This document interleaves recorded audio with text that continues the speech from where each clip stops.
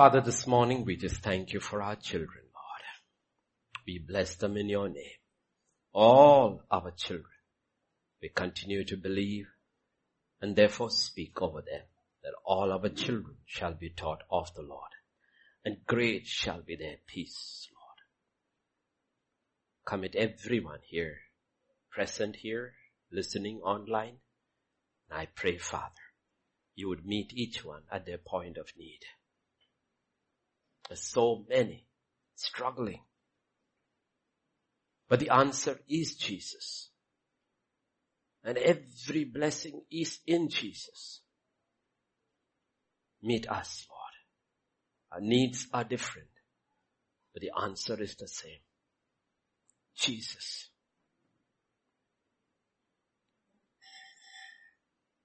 Once again, Lord, we just thank you for bringing us through in difficult times, bringing us through. Commit everyone once again. In Jesus' name we pray. Amen. Yes, Sunday school. And you can come to the front, okay?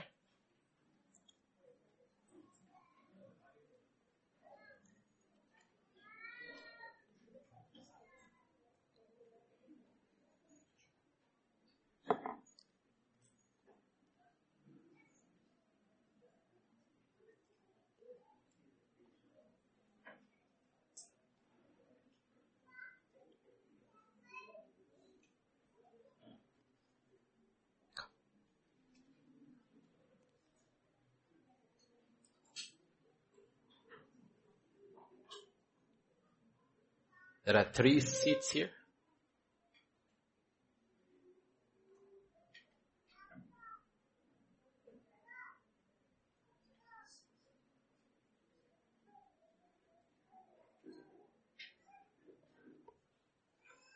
Whenever people speak about birthdays, I get worried.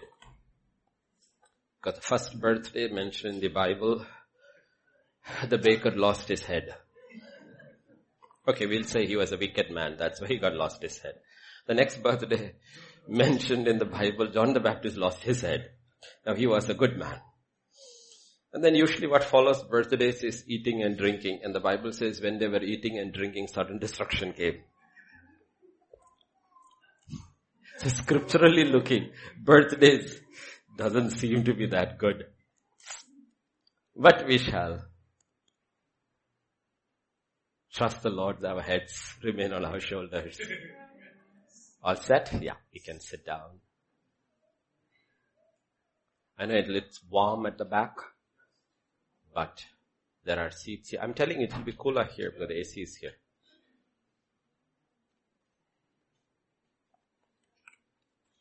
So this morning, before we look to the Word, we will look to the Lord,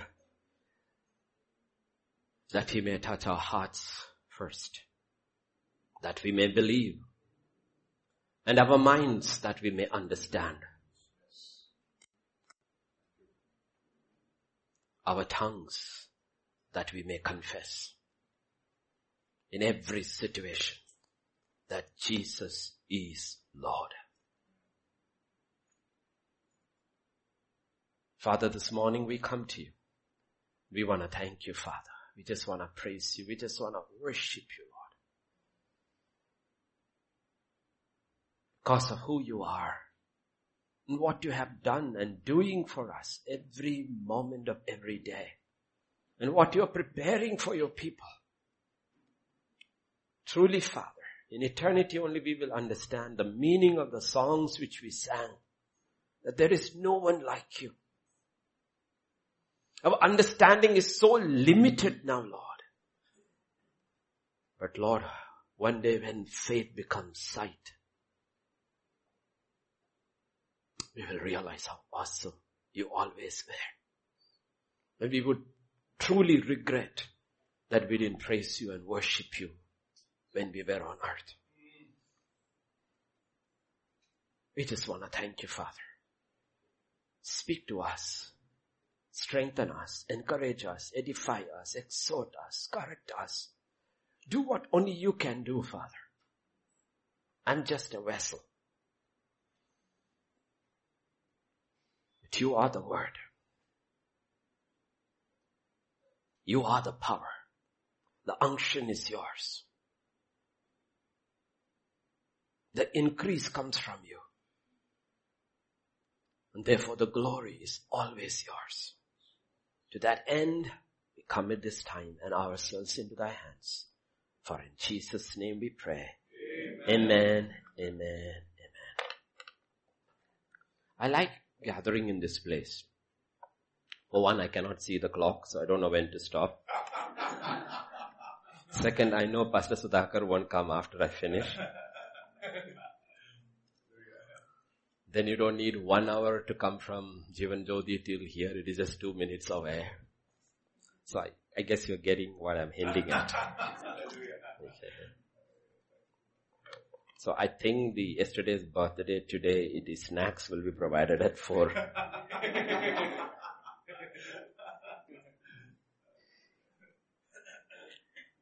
Let's turn to Exodus chapter 1 and verses 6 to 8 and go forward. And Joseph died, and all his brothers and all that generation. But the children of Israel were fruitful and increased abundantly, multiplied and grew exceedingly mighty, and the land was filled with them. Now arose a new king over Egypt who did not know Joseph. Okay.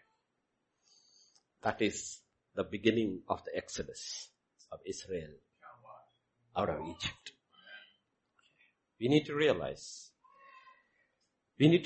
why are things happening the way things are happening. Okay. See, Joseph was there.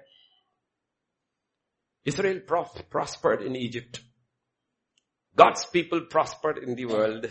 And nobody is thinking about going home. Everybody's confession is, I shall not die but live. Nobody's thinking about heaven. Jesus is preparing, but nobody's interested in going. So what did God do? He just turned the situation around that a king arose who did not know Joseph. And trouble started for Israel and trouble started for the church. Now they're all thinking heaven. Maranatha, come Lord Jesus. There is a good way to go to heaven. Then, if we don't go that way, there is another way which God will order. That is what's happening in these last days. Okay? Please understand. The last days, the Bible itself says will be so terrible. So terrible. Okay? And it's not terrible actually for everybody. It will be only terrible for God's people. Okay? Not necessarily terrible for everybody. It is only for God's people. It will become terrible. So when Joseph died, though there were multitudes from different nations in Egypt, it went bad only for Israel. It didn't go bad for everyone else. Okay? So get this picture. So this morning we'll turn after that to 2 Corinthians chapter 4 verses 16 to 18. This is perspective. Therefore, we do not lose heart. Whenever there is therefore, you should ask the question, why is it therefore? Therefore. Why don't we lose heart? Why don't we lose heart? Honestly, because the thing is that one of the things which you need to understand is what I preach. No one here, unless you are absolutely surrendered to the Spirit of God, will receive it the way God is intending to speak through me, not even me. You will not receive it. All depends upon our perspective. If our perspective is eternal, we will receive what God is saying. If our perspective is temporal, we will receive something else, which God didn't actually say. Okay. So here is a servant of God who is going through the arena. Okay. But his perspective is completely different. Completely different. 2 Corinthians chapter 4 you should read. It's a very powerful chapter of a man whom God used most after Jesus Christ and his perspective. And he sums it up by saying, therefore we do not lose heart, even though our outward man is perishing. And his outward man perishing is not like ours perishing. He's in hunger. He's in the desert. He's adrift in the ocean. He's whipped. He's in hiding. He's being chased. All things. So the outward man is perishing. Perishing. Our outward man perishing is nothing. Till last night, the letters I get from the underground church, their outward perishing is something else. It's not like us. And he's part of that. But he says, it doesn't matter. Why? Because the inward man is being renewed day by day. That is the key. There is another person inside. The one who was born of God. The question is, what is happening to him? What is happening to him? Today, 22nd of October, it is around 10:30. You need to ask in this 10 hours and 30 minutes, how much time on the Lord's Day did we spend thinking, examining the inward man? That's the question. So we need to realize, why are we not what we are going through? Why are we not able to handle what we are going through? It's because if the focus is on the outward man, it doesn't matter what you do. He is perishing. There's a day appointed, which day we do not know, for everyone's outward man to perish. He will go. She will go. Okay. The question is, what is happening to this inward man? Is he being renewed? Your hope is directly proportional to your renewal of the inward man. If the inward man is being renewed more and more and more, your hope goes up, up and up. But if it's not being renewed, your hope goes down. Okay. So you will see when he is waiting execution, his hope reaches the zenith. Like I said, there are very few people in human history, and as recorded in the Bible, who knew what they would receive in eternity while living. Most of us sitting here are not sure what we'll get on the day of judgment. But Paul knew. How did he know? Because of how his inward person was being renewed. How his perspective was always eternal and not at the temporal. He says, our light affliction. Now, if you see what he went through, you don't see it as light. How do you see the trouble in your life? Do you see it as light or heavy? He's not denying there is affliction. There is affliction. But the question is, how do you see the affliction? Do you see it as light or heavy? Which is for a moment. How do you see time? Because we are all caught in time. Okay. When you are young, birthdays are exciting. When you are old, birthdays only mean you are older. Okay. He sees as a moment the light affliction, which is but for a moment. Now you can see one thing, the affliction is not light. And what you're going through is not momentary unless your perspective is right. How does he see it as light and momentary is because what he knows it is doing inside him. It is working for us a far more exceeding and eternal. This is light, but glory is going to be heavy. The weight of glory.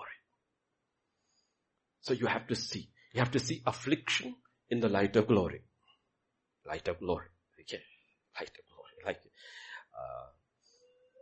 the baby you saw, no? The mother is a tiny little one. Okay, she's a tiny little one. And she was very clear about it. Okay. Normal birth and all that. But the baby was huge. Okay. 11 hours of labor. Still struggle. And then they tried suction. Still didn't work. Then finally she decided, okay, go for C-section. Okay. So, but once the baby is given into your arms, you forget all this. It is all gone. It is all gone. Okay.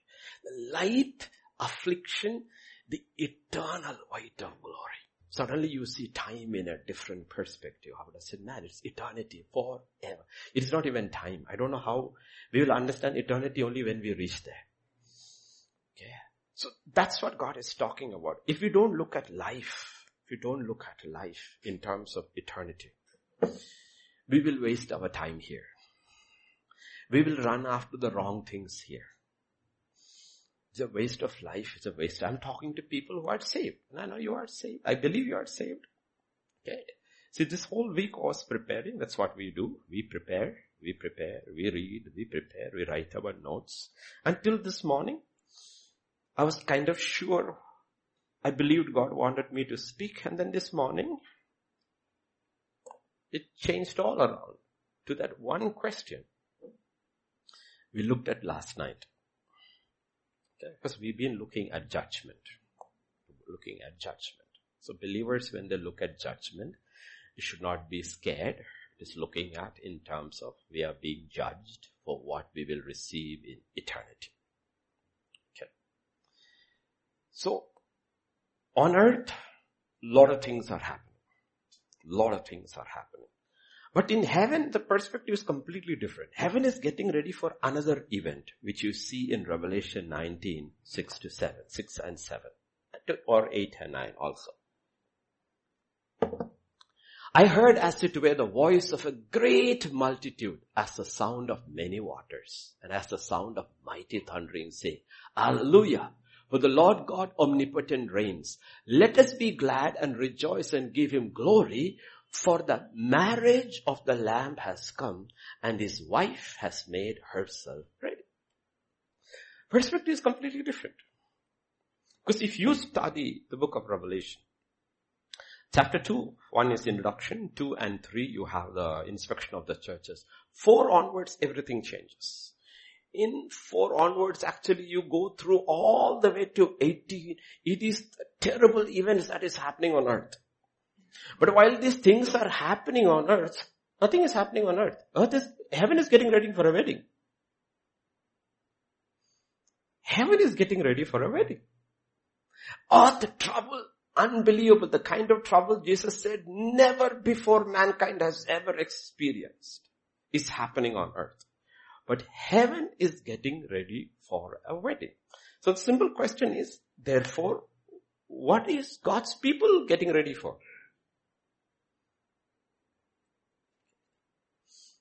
Getting ready for. That's why the Bible says our perspective. When we talk about faith, faith is never looking at the temporal. Faith is always looking at the eternal. Faith is the substance of things hoped for, the evidence of things not seen. Though you can use faith for little temporal things, but faith is not connected ultimately with the temporal. Faith is connected with the eternal. If you focus on faith, even as believers, if you focus your faith on the temporal, the Bible actually says you will become very miserable. But the most hopeless of people will become. Because when we were saved, we were not saved for the temporal. We were saved for the eternal. But when we talk about judgment, the first thing we need to understand is this. In John chapter 3, fundamental, basic, verse 16 onwards.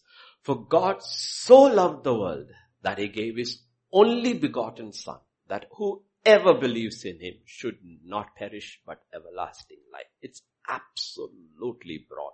Whoever believes in him, the person, believes in him, not teachings. Every religion says believe in the teachings, not in the teaching. In this case, believe in him, should not perish but have everlasting life. For God did not send his Son into the world to condemn the world, but that the world through him might be saved. 18 is what is important. He who believes in him is not condemned. This is the first line we have to cross. But he who does not believe is condemned already. While you are living on earth, you are already condemned. You are already condemned. Judgment is already passed over you. You are just waiting for the sentencing. Which part of hell you will go to.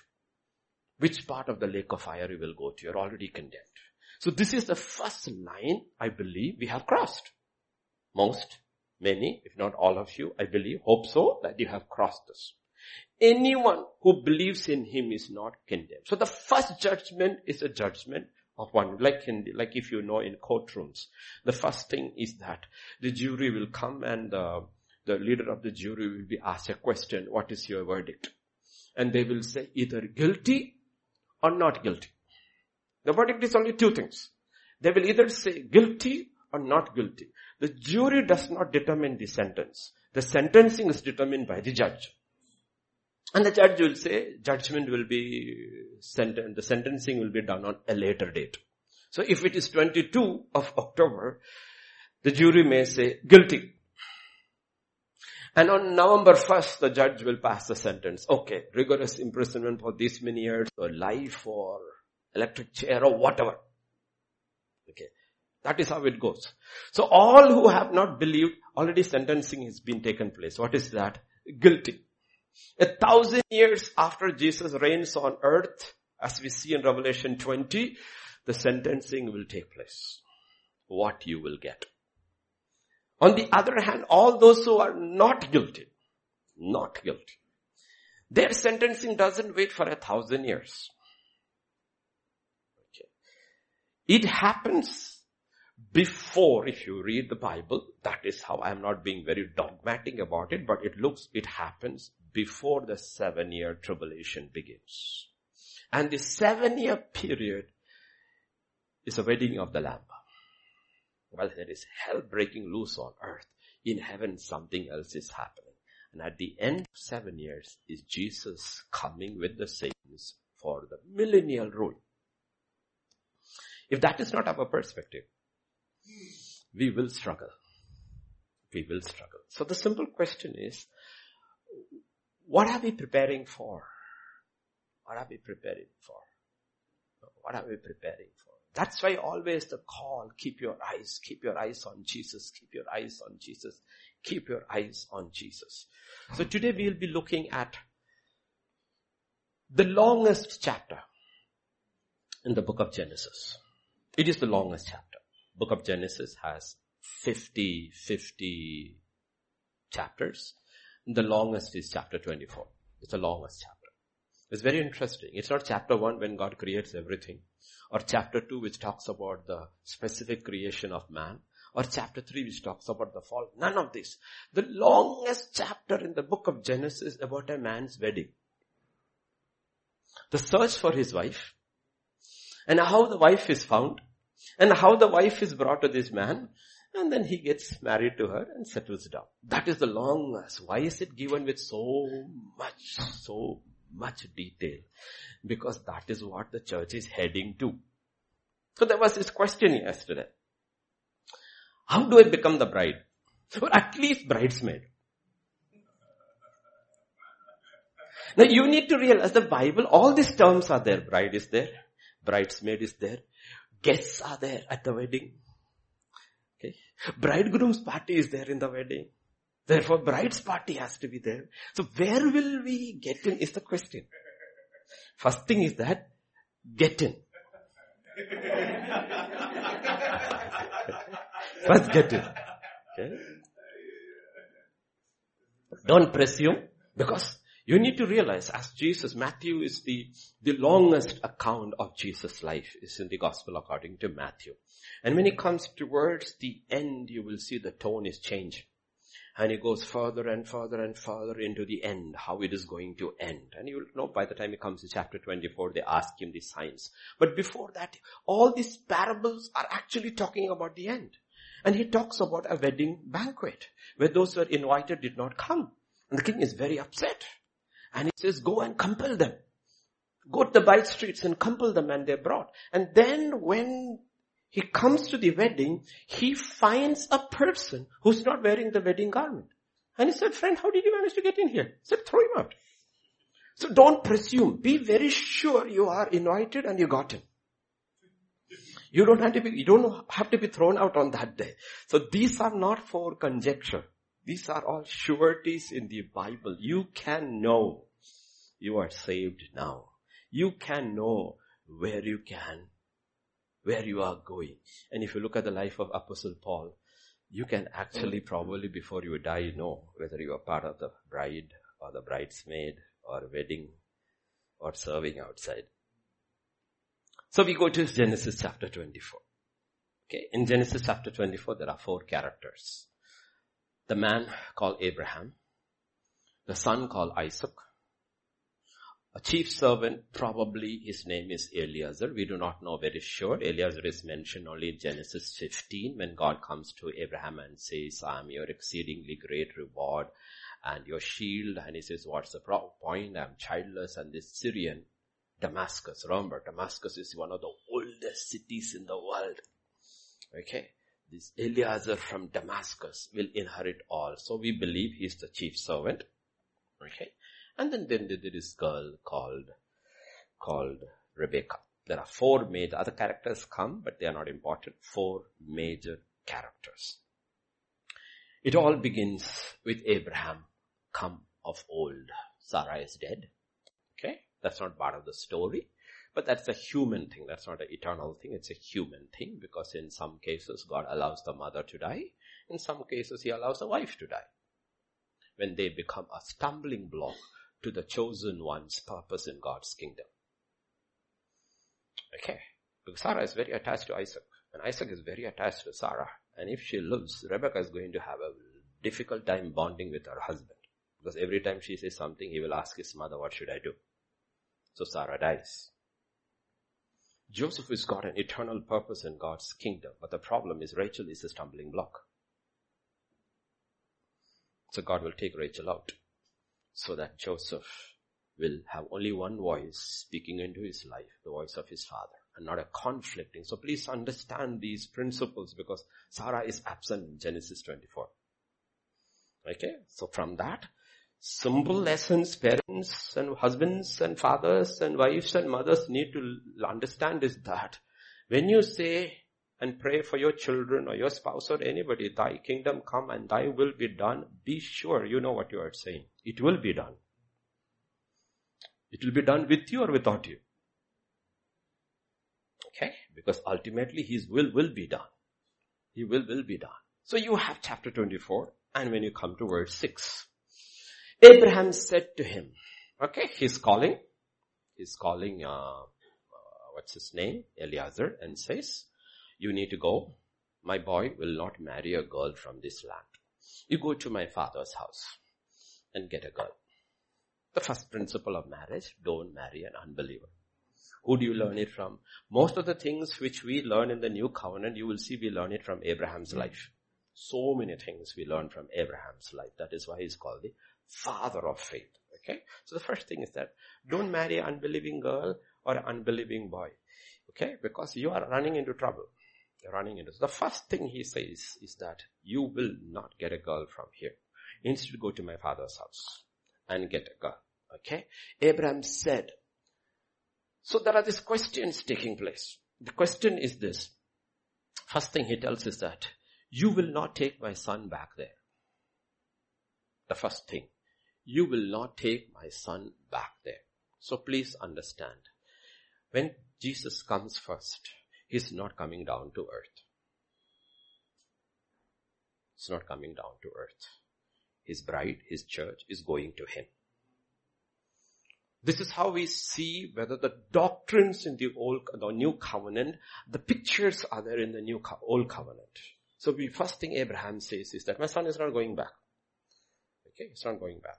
Jesus came once. That was to save us, to deliver us. A second time when he comes, he's coming to rule. He's not coming to get married. So in between the marriage takes place.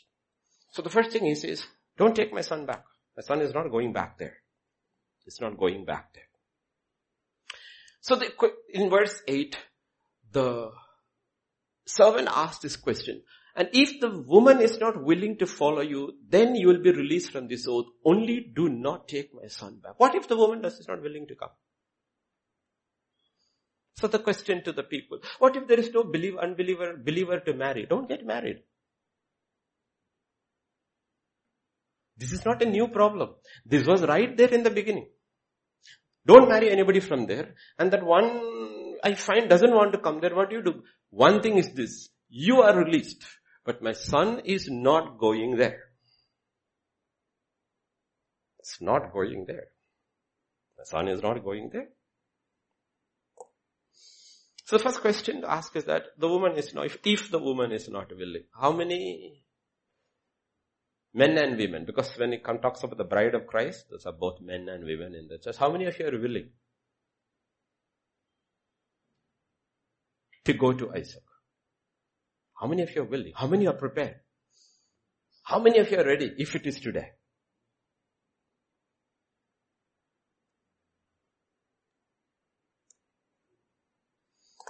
How many of us are really willing? How many of us, when we wake up and when we go to bed, that is our thought.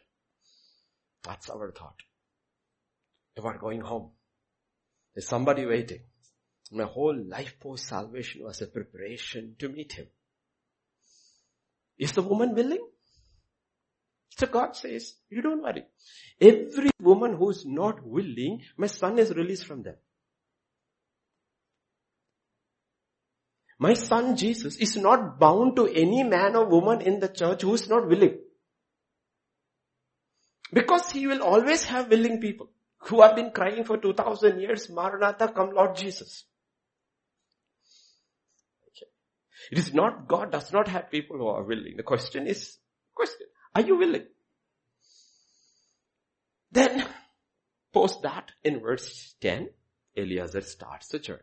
Then the servant took 10 of his master's camel and departed. For all his master's goods were in his hand. And he arose and went to Mesopotamia, to the city of Nahor. Okay. Now just one line talking about the journey. But the journey is around 500 kilometers. So it is not 1 day, 1 week, 1 month. It's weeks and months they are traveling. Okay. But when we are looking at this spiritually in the context of the new covenant, it is not the distance. It is the time. For 2000 years, the Spirit of God has been traveling, and from every generation he has already separated the bride of his son. Now he's waiting for the last generation. From every generation, all those who have died in faith, his son's bride has been separated, and they were those who were willing. They were prepared. That was, at some point their life all changed. Because some point your life has, I'm not saying you begin with that. Somewhere in your walk of faith, this has to change. Something has to happen. That's why holding a baby is one of the most awesome experiences, because you need to realize, Enoch's whole life changed when his son was born. And the thing is that probably he was a normal, believing, praying man. I do believe that he went to God and asked, what should I name my son? And he said, name him Methuselah, which means when he dies, judgment will come. Once that happens, his whole life changed. And I like what my unbelieving uncle actually said. All diseases are not good. Some diseases are nice. If you are diagnosed, you had an appointment and the reports will come in the evening. This evening go meet your doctor and he says, I'm sorry, your diagnosis is cancer. And it's stage 2 or stage 3. I give you 6 months to 1 year to live. It's a good diagnosis. Because suddenly your perspective of everything will change. Now you will start very serious about eternity, putting your life in order. And I saw that this year and last year. My mother was actually very hard and tough and this thing. How in the last 3-4 months she became so quiet and so meek and so gentle. Because she was getting ready to meet her Maker. What couldn't happen in 87 years happened in 6 months. But we don't need those things. Our perspective can suddenly change because that is the coming of Jesus Christ, the last generation. Nobody knows the day or the hour. God says, watch and pray because it will happen suddenly. But we have the privilege of seeing the signs right before our eyes. The things that are prophesied are happening. And therefore the question is that this is not talking about distance. This is spiritually talking about time. One line. He's the one who is in charge, Eliezer. the type of the Holy Spirit. The Holy Spirit is the Lord of the church. He is the one in charge. That's why the Bible says where the Spirit of God is Lord, where the Lord is the Spirit, there is liberty. Everything is being worked out by God through the Holy Spirit. Nothing is worked out other than by the Holy Spirit. The Holy Spirit has been given sovereignty over what He does with the church. And the purpose of the Holy Spirit is first, one, to save us, and after that to prepare us for His Son. That's the purpose of. And He will make a long journey. And everything that is in the Father's house, He is the steward He has. So every resource of the Father, He will use for this purpose. Heaven's riches are at the disposal. Heaven's power, everything is at the disposal of the Holy Spirit. What is the purpose? To save, to sanctify a people for His Son. Please shut that door, okay? Because I am okay, but you will feel hot after some time. So let us read further. So He went, okay?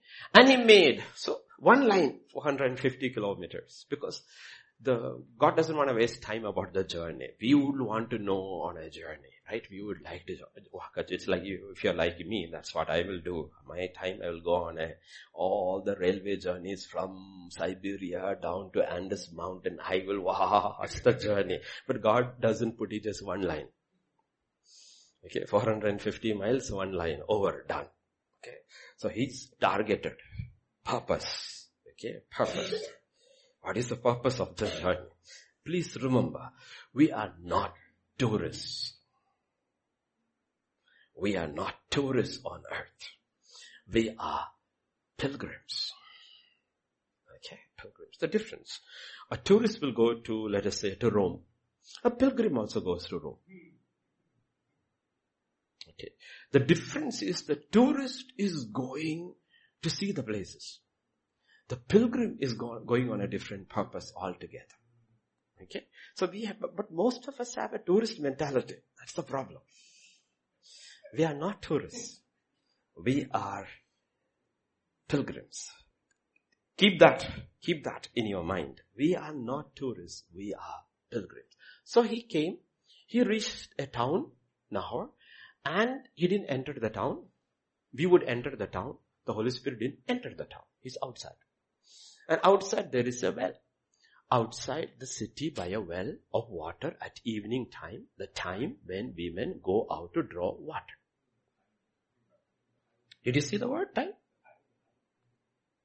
Time. Were you on time? Do you know what the well means in the Bible? Eliezer met Rebekah at the well. Jacob meets Rachel at the well. Moses meets Zipporah at the well. Jesus meets the Samaritan woman at the well. There is a time. There's a time. Today it's 9:30. Half an hour extra time. For most people, very close. But the one who lives farthest came on time. Brother Wesley and family with the 3 children. And at 9:20, when I was walking across, Dr. Richard just finished his night duty and came in and was here before 9:30. Everybody has the same time, right? So what is your excuse to Eliezer, who is looking for the bride? I'm sorry, I am late. But he says there are people who come before time.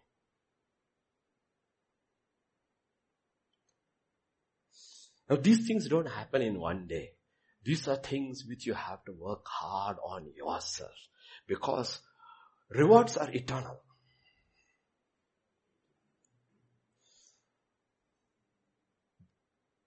Salvation is called the wells of salvation. Wells of salvation. Your appointment with God through the week. Then your appointment with God on the day, the first day of the week. It's called the Lord's Day. Just imagine John the Apostle is old now. It's okay, I have finished my race. I have done enough. Now let me rest Because anyway, I have been sent as a prisoner to this rocky island. There is no church, nobody to worship, nobody to preach to, nothing. Let me sleep late today. We wouldn't have the book of Revelation. But that's not what is written. On the Lord's day, I was in the Spirit. I was in the Spirit. And I heard. And we have a book which we are all trying to break our heads so that we can get ready for the eventual end. So there was a time. Then he said, O Lord God of my master Abraham, please give me success this day and show kindness to my master Abraham. Behold, here I stand by the well of the water, and the daughters of the men of the city are coming out to draw water. Let's go further. Now let it be that the young woman to whom I said, please let down your pitcher that I might drink, and she says drink, I will also give your camels a drink. Let her be the one you have appointed for your servant Isaac. By this I will know that you have shown kindness to my master. Hallelujah. So it's very simple. If you read scripture and you find out Eliezer has been given this unbelievable task where he can't go wrong. There's only one eligible bachelor in the land of Canaan. There is only one eligible bachelor in heaven. Isaac is 40 years old. Jesus is 40 into 50 jubilees, 2000 years old. Understand what 40 means in the Bible. 50 years is a jubilee when liberty is proclaimed. 50, 40s have passed by. We are coming to the end where liberty will be proclaimed to the church. Come up hither. And that's when the search has been going on. The search has been going on. Okay. So there she is. Okay, there she is. Rebecca is going to make her introduction. Okay, she's going to come. And it happened before he had finished speaking that behold, Rebecca, who was born to Bethuel, son of Milcah, the wife of Nahor, Abraham's brother, came out with her pitcher on her shoulder. So Rebecca comes. Now you need to realize,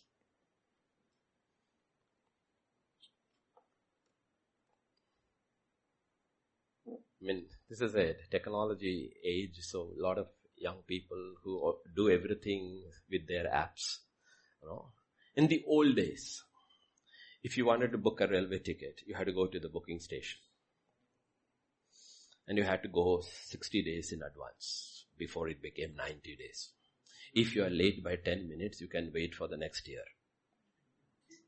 Okay. So, the reservation, this thing was there at Secunderabad. And it opens at 8 o'clock. And if you are smart, you already have the reservation slip. Because 5 minutes will be lost when the gate opens to gather reservation slips. Then you have filled it and come. And then you rush up so that you are at the maximum first or second or third in the line, so you got confirmed ticket. Okay. The problem is all the women come in the evening to draw water. So there is a lady who comes ahead of time alone. If you look, there is nobody with her. She comes alone before time. Did you see her? So that group of gaggling girls, one person comes alone.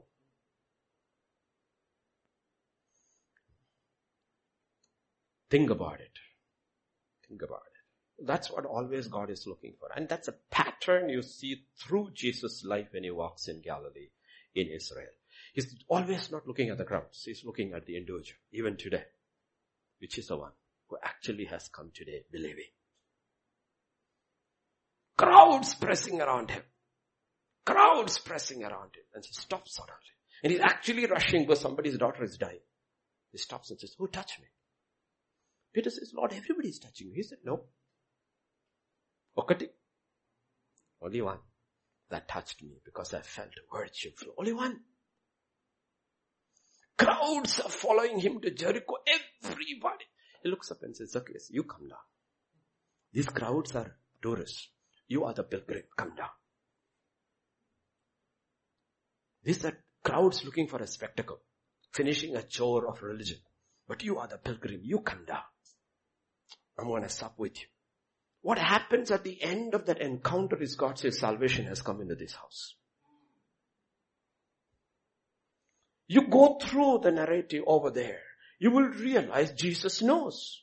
Crowds and crowds of crippled, lame, sick, all sitting over there. Nobody knows it is Jesus. He goes around and says, do you want to get wet? Pick up your mat and go. And he walks away. The individual in a crowd. It's very easy to get lost in the crowd. But God misses nobody. He knows today, the 22nd of October, who has come for him. He knows. And it makes all the difference in your life.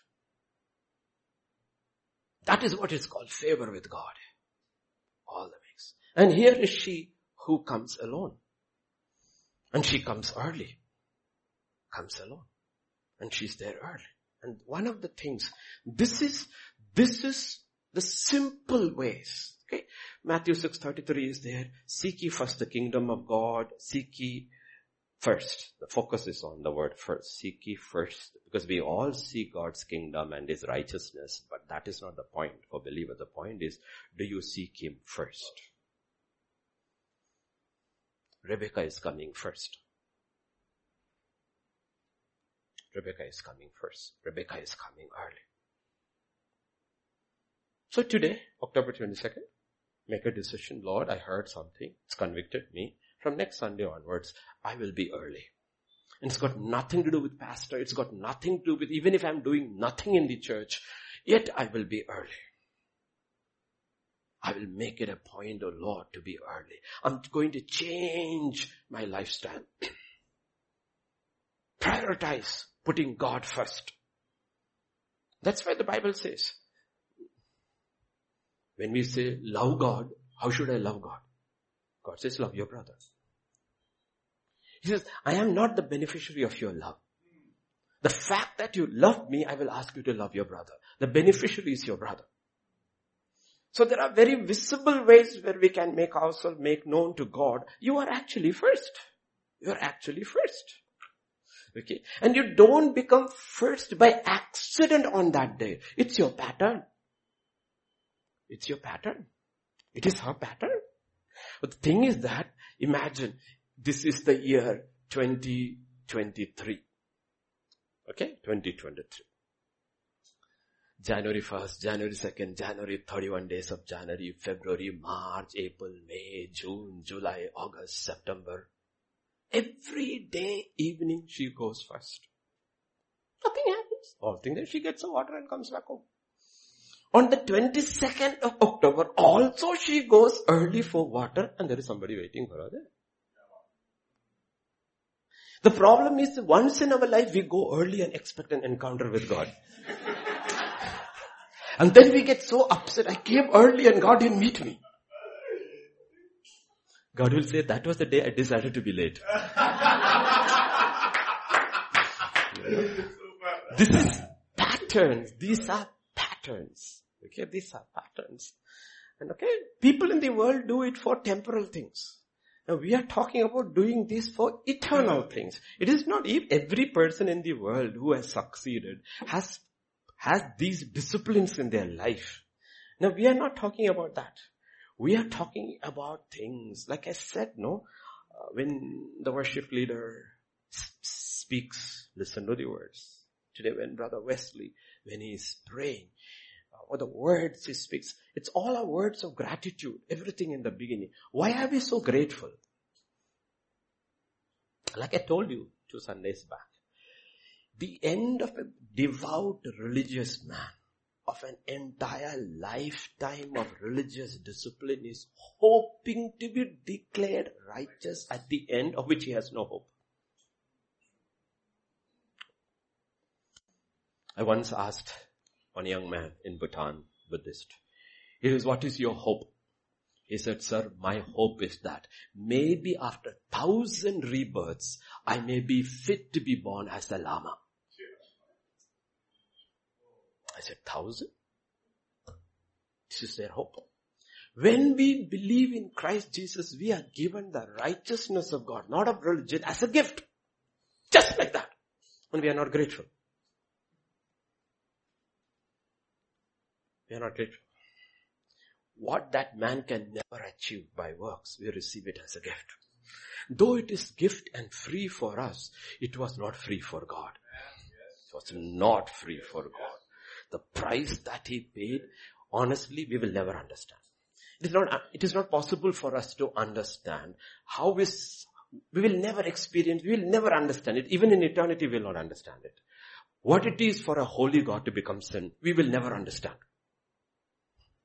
It is impossible for man to understand what it is to be a pure, absolutely holy God to become sin for man.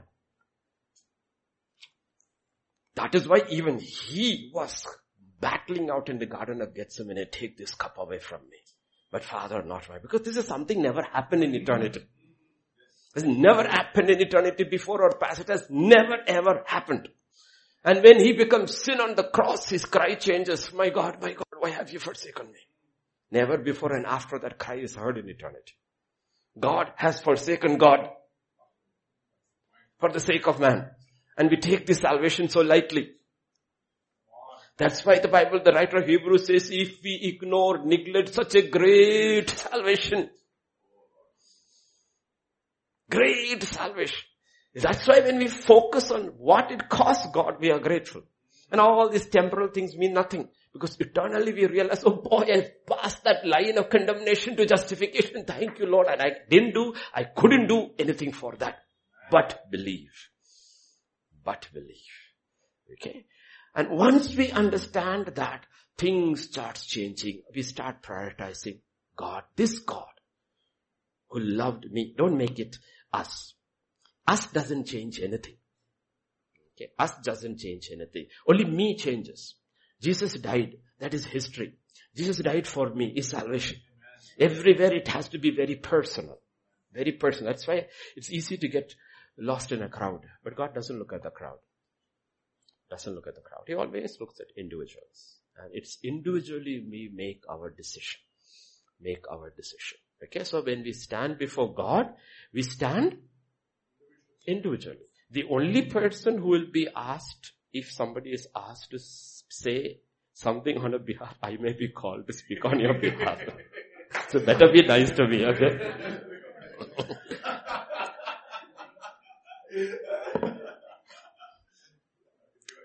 Pastor, what do you say about this one? I'll say, Dada. This one never came on time.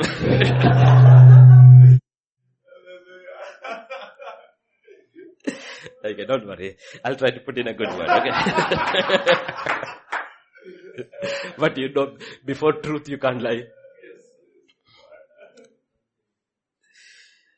Okay. So there is she. She's come ahead of time. She goes, and you need to realize, she came out with her picture on her shoulder. Okay. These are simple things. Okay. Did you bring a Bible? Oh, halfway reached the church. I forgot. I'll go for my Bible back. If she had forgotten her picture, by the time she goes back to get the picture, another girl would have come after her. See, this is why we talk about order and discipline. Because these things have to be ingrained, because you do not realize sometimes how these things really matter in life. With God and even in normal life. Okay, so you will see, she's very purposeful. She went there, it happened. Before he had finished speaking, that Rebecca, that is Nahor's daughter, came out with her picture on her shoulder. Okay, so she has come with very clear purpose. And she's come there. When you come to verse 16, this is how. The young woman was very beautiful to behold. Now begins the description of the bride. Since the bride of Jesus Christ is the church, and it's called she, both men and women. So you have to take the physical description in Genesis 24 and apply it spiritually how it is applicable to all of us. The first thing mentioned about her is, of course, she came on time. She came alone. She didn't come with the crowd and waste our time gaggling, because most people waste their time unnecessarily talking. A waste of time. I wish they spend that time praying. Then it's use of time. The amount of time, think about last 6 days. We come to the first day, 7 days. We wasted talking. I'm not saying you shouldn't talk, but the amount, hours and hours and talking. She's not a girl who wastes her time. She knows she has to redeem her time. She knows if she comes with this group of gaggling women, you will end up talking, forgot what you came for.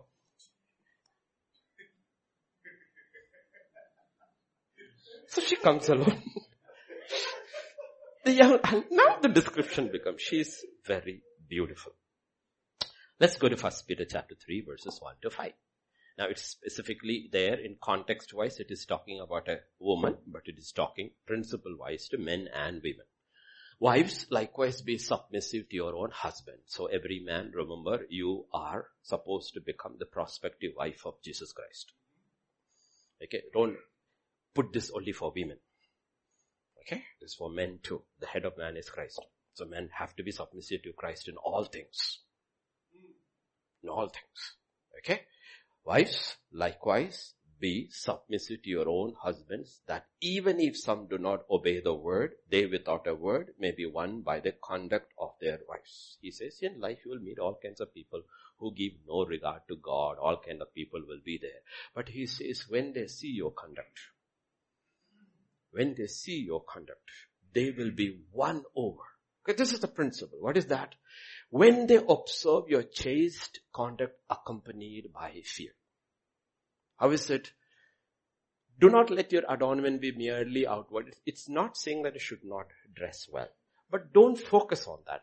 I mean, if you look good outside, and then Jesus comes and says, you are whitewashed grave, what's the point? The Pharisees are going around in white cloaks and all those linings that are on. And they're feeling so good about themselves. And Jesus said, you're whitewashed grave. It's terrible. So he's not talking about, okay, God is not saying that you should dress neatly, dress clean. All that is fine, okay. Arranging of the hair, wearing gold, or putting on fine apparel. So leave that. He shouldn't be outward. Rather, let it be the hidden person of the heart. That is the person God is looking at. The inner man. That's the real man. Even though the outward man is perishing, doesn't matter how you adorn him with fine apparel and gold and braiding your hair and all, the outward man is perishing. Right? Perishing. The first thing I noticed when I came to this hall in the morning, I came last night, I left morning, there is already hair around. So your hair is falling. Outward man is perishing. Witnesses are there. Evidence is all over on this white floor. It cannot be hidden. So even though the outward man is perishing, the inward man is being. What is the first thing God looks in the inward man? The hidden person of the heart with the incorruptible beauty of a gentle and a quiet spirit. That's the first thing. Okay? That is the first thing that Jesus said, no? Learn of me. No, we want to learn every doctrine. Jesus said it doesn't make any difference even if you know all doctrine and you have a divine doctorate on divinity. If you don't have a meek and a quiet spirit, you're worth nothing in the kingdom. So learn of me, I am meek and lowly. That's the first thing that is there about Rebecca. She's meek. The bride of Christ is meek. Meek and a gentle and a quiet spirit. Gentle and a quiet spirit. See, this is part of the incorruptible beauty. There's a beauty that is incorruptible. We are born of incorruptible seed. The word of God. And if you allow it to be watered and guarded and appropriate conditions are met, the inward man will become more and more and more gentle and quiet. It will become. Because that's the work of the Holy Spirit. I said last night also, and most of you, the little ones, probably were not born or you probably wouldn't even remember, but I remember very distinctly that day. On that same day, 2 women died. in the 1980s, I think, I'm not very sure, 1990s, 2 women died. Both women were icons. One was Diana, Princess of Wales, and the other was Mother Teresa. Both died on the same day. On one side, on Diana, there was so much sorrow. On this side, there was so much sorrow. But these 2 women were like chalk and cheese. One was the icon of beauty, died in a car crash when she was with her Muslim boyfriend. The other died of old age, serving God for Jesus. Now let me ask you, who's beautiful? That's because you know the scripture.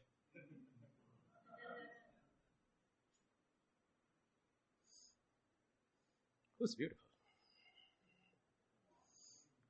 Who's actually beautiful?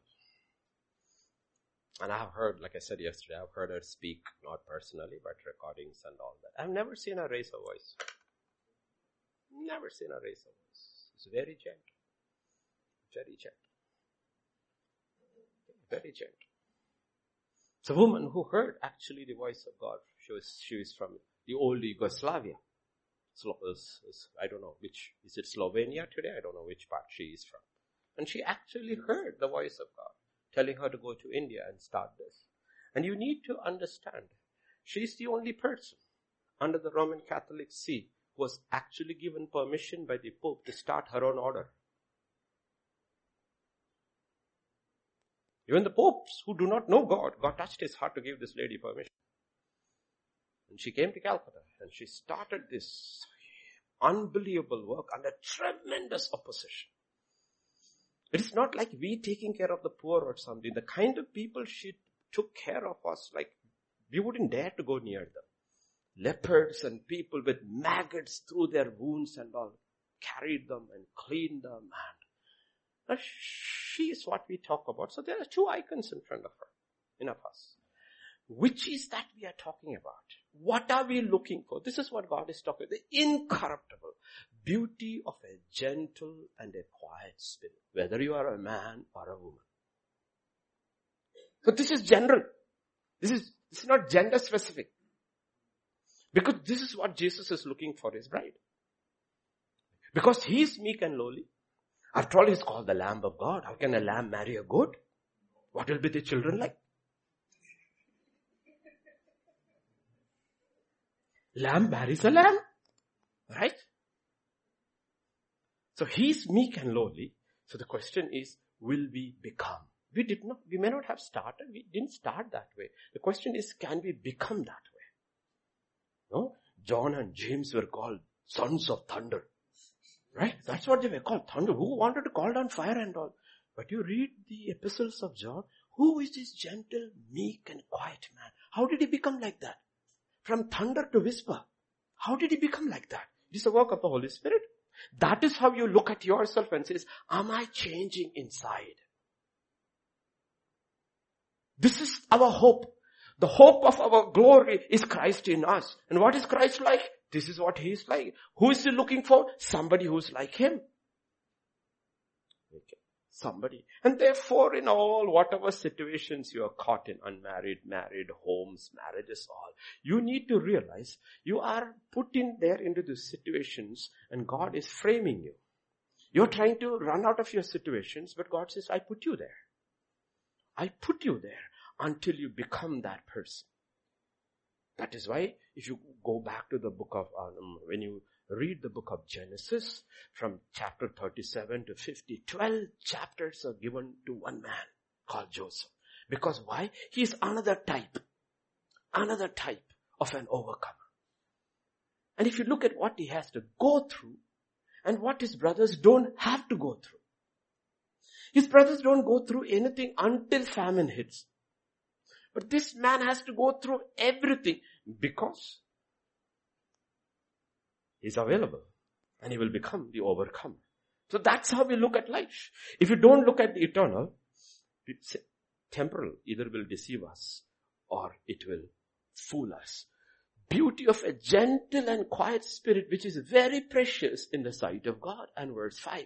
For in this manner, in former times, the holy women who trusted in God also adorned themselves, being submissive to their own husbands. We can have verse 6 also, where one person is mentioned, if I'm right, Sarah. Okay. This is how they adorn themselves. Now, this is not an outside adornment. It is an inside adornment, which is visible after some time. As Sarah obeyed Abraham, calling him Lord, whose daughters you are, if you do good, I'm not afraid with anything. Whose daughters? So I think long ago we had a message called Daughters of Sarah. I really congratulate you. I've never heard in my life any wife who has put her husband's phone number as Lord. Never. And I told a young man who came to visit me, I said, I was stunned when I heard it. That somebody actually put it in her phone, my Lord. And that's who your husband is. That's who your husband is. You need to understand what does scripture call the husband. Is Christ my Lord? He's my head, he's my Lord. And the wife's head is a husband. It's not a small thing. Okay. That's why for all the women in the Bible, only one is mentioned. Only one is mentioned. When the husband said, say that you're my sister, because they will kill me. She said, yes, my Lord. I'm your sister. If you say I'm your sister, I'm your sister. Second time say you're my sister. Yes, my sister. And you will see she was not afraid. Because when you are under authority, you're not afraid. When you are submitted to the word of God, you're not afraid. You don't have to be afraid. Because God is your defender. And in every situation Sarah has gotten, you will see God intervenes and protects her. Even from the mistakes of her husband. Pharaoh has to release Sarah.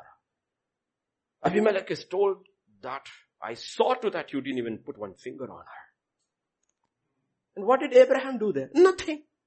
But what she did, she went by order. By order. So it's a lesson for us, a lesson for men too, when you know Christ as your Lord. As Jesus submitted to the Father in all things, even unto the cross. Even to the cross, dying on the cross. All he has is Father's word. You will rise up on the third day. I will see your body doesn't go through corruption. He has nothing else. That's why what does his last thing? It writes about his death. He committed his spirit into his Father's hands. That is Lordship. So God is speaking to us all over here and saying, what is he looking for? What is he looking for? Everywhere we have to look into these pictures and try to see what is God looking for over here. Because, yes, I want to be the bride. The question is, how do I become the bride? What are the patterns in the Bible? You know, there are patterns in the Bible. I will show you a few patterns. Just read scripture and then go back and do your homework. First go to Daniel chapter 3:1-3-5. Then the king instructed Aspenaz, the master of his eunuch, a type of the Holy Spirit, to bring some of the children of Israel and some of the king's descendants and some of the nobles. Okay? Young men in whom there was no blemish, good looking, gifted in all wisdom, possessing knowledge, quick to understand, who had ability to serve in the king's palace, and whom they might teach language and literature of the church. 7 qualities. Take it and look into scripture. How does it apply spiritually? These are 7 qualities to stand before Jesus and serve the Father one day. This is how you go through scripture. Because in New Testament you only have doctrine. The pictures are in the Old Testament. So if you are actually in the race, and it's your personal race. Nobody can run with you, run for you. Only you can run. And the ones who are with you may not be interested at all. But doesn't matter. Nobody was interested in Jacob's family, but Joseph was. So this is the way you go. So you have 7 qualities mentioned over there. Another picture. Go to the book of Esther.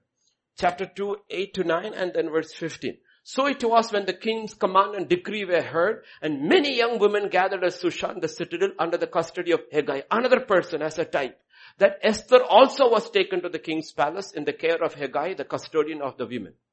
Now the young woman pleased him, and she obtained his favor. There were so many women, but one woman pleased the eunuch. One woman pleases the Holy Spirit. So he readily gave beauty preparations to her besides her allowance. Then 7 choice maidservants were provided her from the king's palace. He moved her and her maidservant to the best place in the house of the women. Something is happening over there. Okay. And when it comes to verse 15, because every woman will get a chance to go to the king. Now when the turn came for Esther, the daughter of Abihail, the uncle of Mordecai, who had taken her as his daughter to go into the king, she requested nothing but what Hegai, the king's eunuch, the custodian of the women, advised. Did you see that? All the others grabbed whatever they could, because you could ask anything. When it came to her, she asked for nothing. She said, you choose for me. You choose for me. Every woman chose for themselves. But this is submission. She didn't choose for herself. She said, you choose for me. You choose for me. She said, you choose for me. So you see patterns in the Bible. The third pattern in the Bible. Go to Ruth chapter 3 verses 3 to 6. Another woman. Therefore, the mother-in-law, Naomi, is telling Ruth. The Jewish mother-in-law is telling the Moabite daughter-in-law. Gentile. Therefore wash yourself, anoint yourself, put on your best garment, go down to the threshing floor, but do not make yourself known to the man until he has finished eating and drinking. Then it shall be when he lies down that you shall notice the place where he lies. You shall go in, uncover his feet and lie down, and he will tell you what you should do. And she said to her, all that you say to me, I will do. So she went down to the threshing floor and did according to all her mother-in-law instructed her. Did you see why all these women were chosen? What did they have? They all had a meek and a quiet spirit. They listened. They obeyed. And you will see every one of them is redeemed.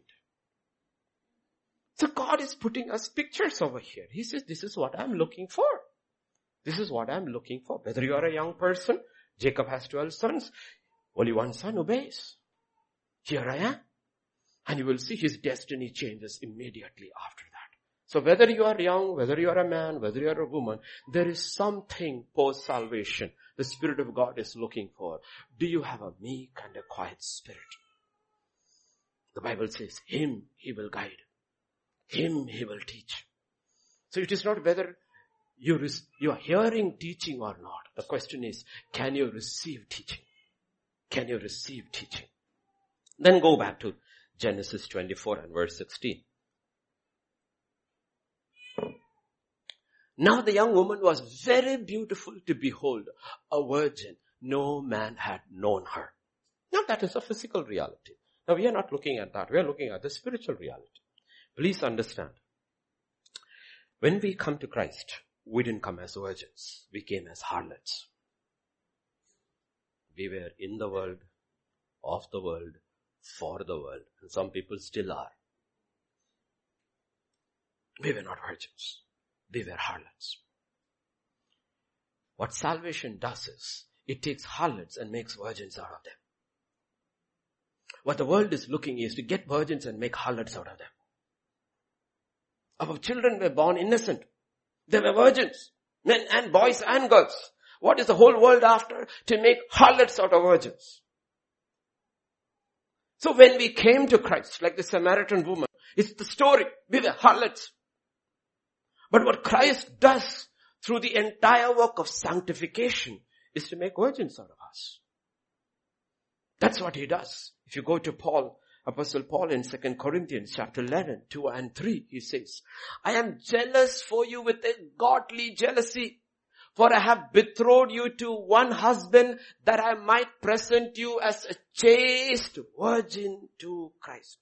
This is what I want to present you. On that day, he says, I can teach and show you how to do it. But if you allow the Holy Spirit to work this through you, on that day you will be presented to Christ as a pure, chaste virgin, undefiled by the world. Undefiled for the world. That's what the Bible is talking about. Because we'll ask about, what is this big thing about sanctification? At the end of it, what do I get? To be the bride. To be the bride. That is the purpose of sanctification. You need to understand, if you don't have motivation, without faith it's impossible to please God. Anyone who comes to God must believe that He is the rewarder. The rewarder. The greatest reward a king can give to a person in his kingdom is the right to sit with him on his throne. Sit with him on his throne. Be my bride. Sit with me. So this is what he's talking about. So he says, I fear lest somehow as the serpent deceived Eve by his craftiness, your minds may be corrupted from the simplicity that is in Christ. Like I tell you, the gospel is very simple. Salvation is very simple. I don't know why people don't get saved. I understand because I also didn't get saved for 19 years. But I didn't get saved because I never heard the gospel. First time I heard the gospel, I believed because it was so easy to believe. I found religion was very difficult, especially if you're born in a Syrian Christian family and go to the Syrian Christian church where it is 3-hour service and the mat is made of coir and you have to get up, kneel down and get up 50 times in an hour. You will believe that salvation is very difficult. Only thing I understood from my church experience was my knees hurt like crazy. But when I heard the gospel, I found it is so simple. It's not complex, it's very simple. Very, very simple. Okay? The only difficult part is that accept you are a sinner. That I had no issues because my mother always told me you are the worst of the 5. That was very easy to believe. I didn't need a friend to tell me that you are a sinner. I knew that. Because my mother used to say that from your delivery time onwards, because your head was so big, you gave me the most trouble during delivery and afterwards. So it was very easy to believe you are a sinner. Okay, but the same mother finally changed her testimony and said, I realized I was born to give birth to you. I understood purpose. Okay, so we were all harlots. We were all harlots. Honestly, we were all harlots. Born in this world, we loved the world, we enjoyed the world, and many of you still enjoy it. That is why when I said about that, your face became a little long. Pastor, why are you pouring cold water over us? If you want to be a bride, simplicity of the gospel. What does God do through the working of the word? Okay, by the washing of the water of the word. See, there were so many people. Jesus prayed through the night. And then as the Holy Spirit said, you, follow me. And they followed him. And they followed him. By the time he finished his ministry, only 11 were left. Crowds left. Disciples left. Judas left. Only 11 were left. And he looked at the 11 and said, you are clean because of the word. You are clean because of the word. You are clean because of the word. He says you are clean. You have been sanctified. Because you have allowed the word to cleanse you. It shows in your action that when everybody left, you have clung to me. You have stayed with me till the end. Therefore, he uses this incredible illustration. Like I said, unlike mine and Pastor Vijay's, Jesus' illustrations are very simple where anybody can understand. He says, I am the vine. You are the branches. The Father is the gardener.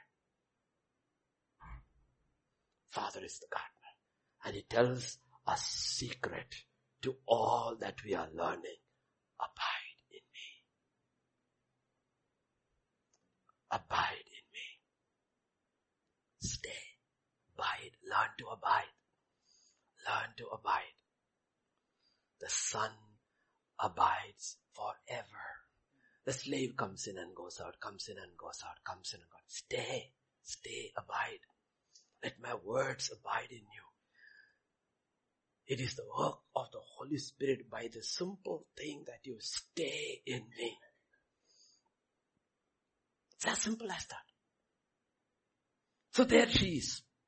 If you go to Revelation chapter 14 and verse 1 and then verse 4, okay? Now so many various interpretations are there. Who this group is, let's leave that. Just look at the picture, the principle here. Then I looked, and behold a Lamb standing on Mount Zion, and with him 144,000, having his Father's name written on their foreheads. It's a symbolic number, real number, we don't know, but where's one? Where are they? They are standing on Mount Zion. If you know the Old Testament history, Mount Zion is the peak pinnacle of Jerusalem.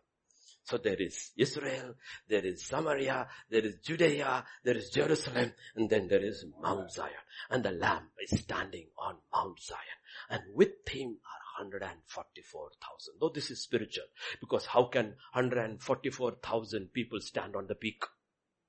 So it's spiritual. And they're standing with him. And that's a whole description, but we'll go to verse 4 connected with today's teaching. These are the ones who were not defiled with women, for they are virgins. So they're not talking about men. That means only men are going to make it to heaven, and it's like a Muslim heaven. It's not a Christian heaven. Because there only men go and virgins wait for them there. That is not what is written here. It's a different thing. Here it is. You have weird understanding of what heaven is. Okay. Here, for they are virgins. So what it is talking about? In the Bible, woman is called church, woman is called Babylon, is called the mother of harlots and all. It's called women. So here, one interpretation of this word women is doctrines, ideologies. You are not randomly what you are. You are because of what you think, what it was sold to you, and you bought it. Nobody randomly went and bought anything from anywhere. Behind that there was an idea. Even in what you eat, what you drink, what you wear. Behind it, everything, that's why advertisement is a huge industry. They're selling products to you. And the first salesman was the devil. In the Garden of Eden, he came there and he sold an idea. The whole idea what he sold was, we don't see. It is not about eating from the tree of good and evil. That is not what he was trying to sell. They didn't understand what he was trying to sell. He says, you can be independent of God. That is the idea he sold. And we still are swallowing that idea that we can be independent of God. And we are still making decisions in life independent of God. That is what was sold. Independent of God. The son comes and says, I will do nothing by myself. I will do only what I've heard and I've seen my father do. I will tell you, it is not independence from God that brings liberty. It is absolute total dependence upon God that brings liberty. So that's what he sold. And we are still buying it. So these are virgins who never defined. It is not that they became that in one day, but they became that over a period of time. They allowed their thinking, every argument, every idea, every imagination that was contrary to Christ. The knowledge of Christ, not the word of God. The knowledge of Christ. Because the word of God has to give us the knowledge of who Christ is. Because the Father is conforming us not to a doctrine. He's conforming us to a person. The person of Jesus Christ. That is what happened. They are dealing with issues in their own mind. Because the battle is in your mind. You all can be free in 1 minute if you want. If you decide in your mind, I will surrender. I will surrender. That's all. You know how easy deliverance is? Ask Apostle Paul when you reach heaven, how difficult was it? He says 1 minute. I said, what do you want me to do? Who are you? Jesus of Nazareth. Next minute, what do you want me to do? Surrendered. Never look back. He took 1 minute to surrender. We take 15 years, 20 years, 30 years and still not surrendered. It's so simple. It is not difficult. It is not difficult. So for they are virgins. These are the ones who follow the Lamb wherever he goes. This illustration we have used many times and I have said that. There is only one set of people who can follow the Lamb wherever he goes. Who are they? His wife. Okay, example I gave yesterday, right? How many of you listened yesterday? I know you're very busy people. Elections are in. You have to go for canvassing and all that. I know you're very busy people. But if you listen to yesterday's question and answer, I said it's very simple. We can use simple, practical, our day-to-day life examples about it. Like I said, if you come to my house, there are a lot of people who stand at the gate. They don't come in. They might be vendors or something. The vendors miss my mother. They loved my mother very much because she used to sit on the chair after a bath with her hair all down and they used to say, Durga Mata, Kali Mata. And they used to give her 1 kilo tomato extra, 1 kilo onions extra because they used to love my mother sitting over. These are all stories I'm finding out after she passed away. Okay. But they don't come in. Then there are others who cross the gate and come to the door. Then there are others who come inside. Then there are others who have allowed to go further. And there are children who can go anywhere. But let us think you are a husband or you are a wife or your husband and you are in the bathroom, you are showering and you forgot something. Who is the only one who can come in there? It's the spouse. Nobody else can come in there. Even children won't come in there.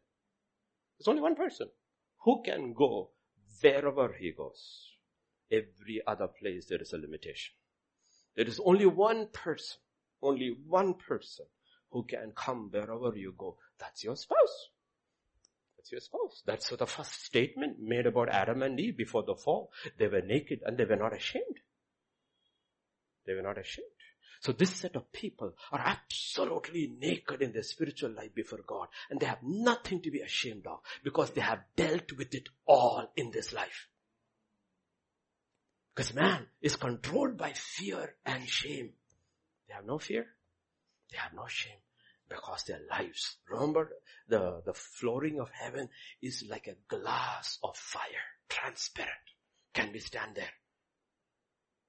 Can our lives go through that transparency and that fire of God's eyes? You read Revelation 1 and 2, look at Jesus' eyes, sees everything. The writer of Hebrews says, nothing is hidden from his eyes. And here are people who never let anything hidden from his eyes. Therefore now, they are the first fruits unto the Lamb. So we're seeing a picture. And the picture in the old covenant is Rebecca. She's the picture. She's a picture of that. And then we come to the next verse. Okay, understand, this is the end. This is an ongoing journey. This is our ongoing journey. We'll leave the other two verses, okay? Go now. Now the young woman was very beautiful, okay? And she went down to the well, pitched, filled her pitcher and came up. How many of you will do that? If there are a dozen men and camels on the roadside, how many of you will do that? Forgot the pitcher, forgot the water, everything. Who are these people? Where did they come from? Did you see how focused she is?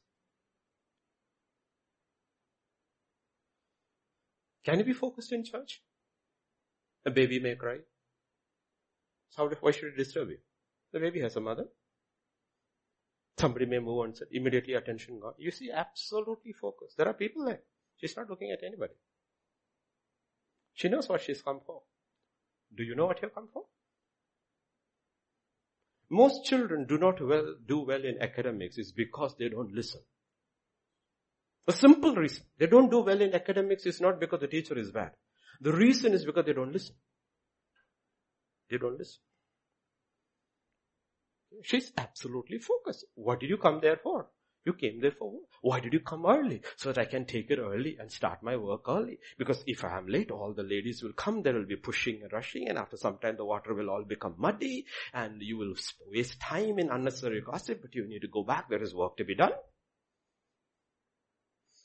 You see, simple principles. We'll wonder, no, Pastor keeps on talking about time and focus and order. How does it make a difference? It will make a difference in eternity. It will make a difference in eternity. Like I said yesterday, God's kingdom, God's universe is an absolute order. This is October 22, 2023. You can find out October 22, 2024, exactly what time the sun will rise. 2050, exactly what moment. You know why? That's how orderly his universe is. The only disorderly set of people are humans. Because we have been given a free will. Not animals. Animals have order. If any animal has disorder, you can remember it is your pet. Because you made it disorderly.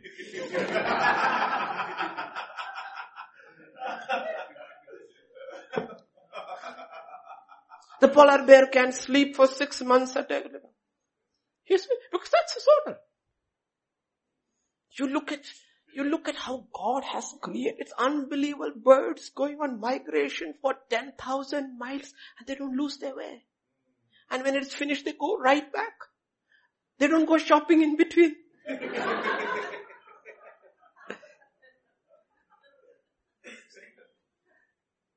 Right? If you go, I don't go. I don't know. When was the last time I visited a shopping mall? I don't know. I think it was last century. Okay. But if you have ever gone to this big shopping malls, sometime later you will see an announcement, baby lost found. Please parents come and claim it. You know, the baby was not lost. The parents were lost. They were so engrossed in the shopping that they even lost their baby. Did you see this? Simple. You have to read this whole chapter. It is fantastic. Go through it verse by verse by verse by verse by Lord. Here is a girl who has been picked by you for Isaac. I want to be like that. And the servant ran to meet her and said, please let me drink a little water from your pitcher. Do you see? Servant ran. Who is that? Abraham's servant. The one who is in charge of the entire Khandan ran to meet a person who is on time, who is on purpose, who is on purpose, who is an answer to a prayer. The Spirit of God runs. God runs. Remember the Ethiopian eunuch gone to Jerusalem for this thing.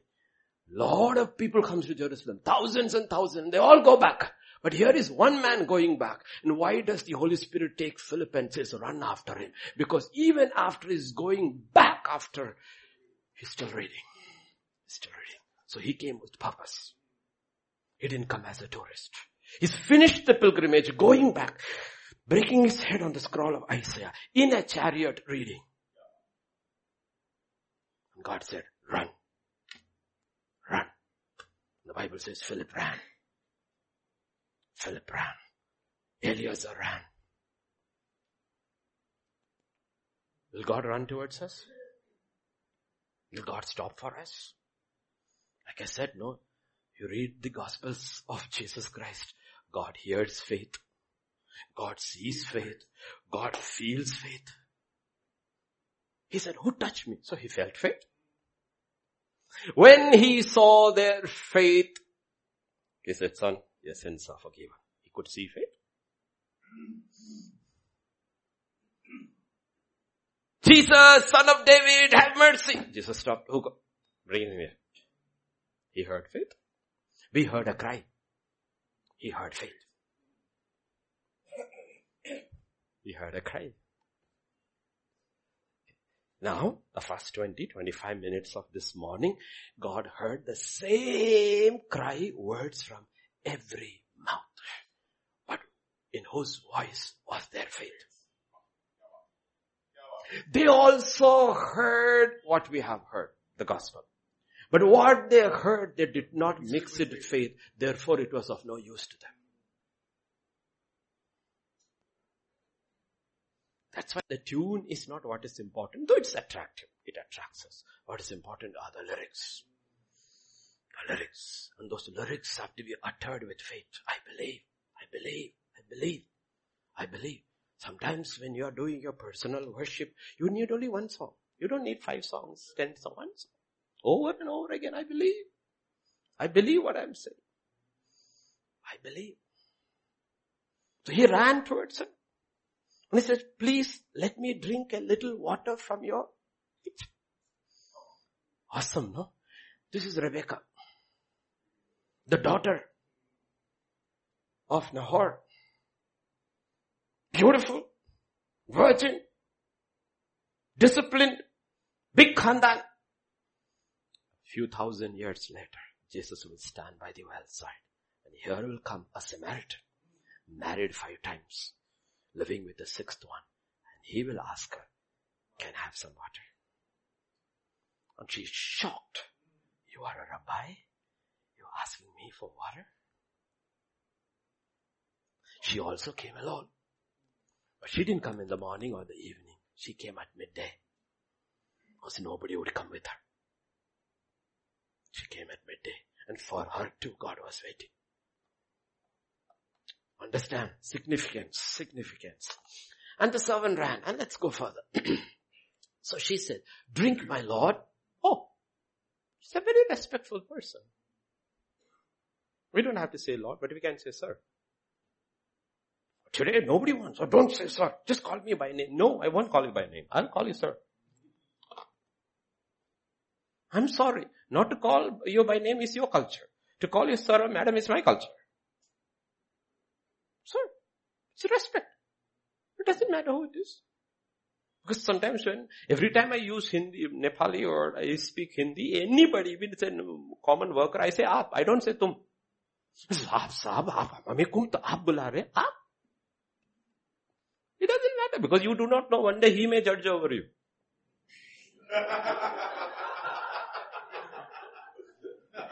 You don't know. Because some time back, because they keep changing, there were these MCH sweepers on the road. And that lady, we always give her something. And then one day she shows from her pocket, Pastor, your transcript. Sin, iniquity, transgression in Telugu. Now what happens? You reach to heaven and she's put over you. It's good, better to call her madam. You do not know there is going to be an inversion in eternity. You will be shocked at the people who are going to rule. The first will become the last. Judging is not according to what is happening over here. It's going to be an absolute mind-boggling revelation in eternity. That's what he said. From east and west, they will come and sit at the table with Abraham, Isaac and Jacob. So she's a very respectful person.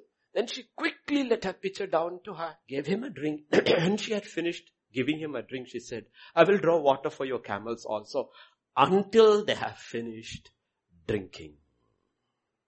And what did she do? Then she quickly emptied her pitcher into the trough, ran back to the well to draw water and drew for all his camel. Did you see that? What she's doing? This is what is important. Along with the other things. There are two kinds of people in the world. One is selfish. The other is selfless.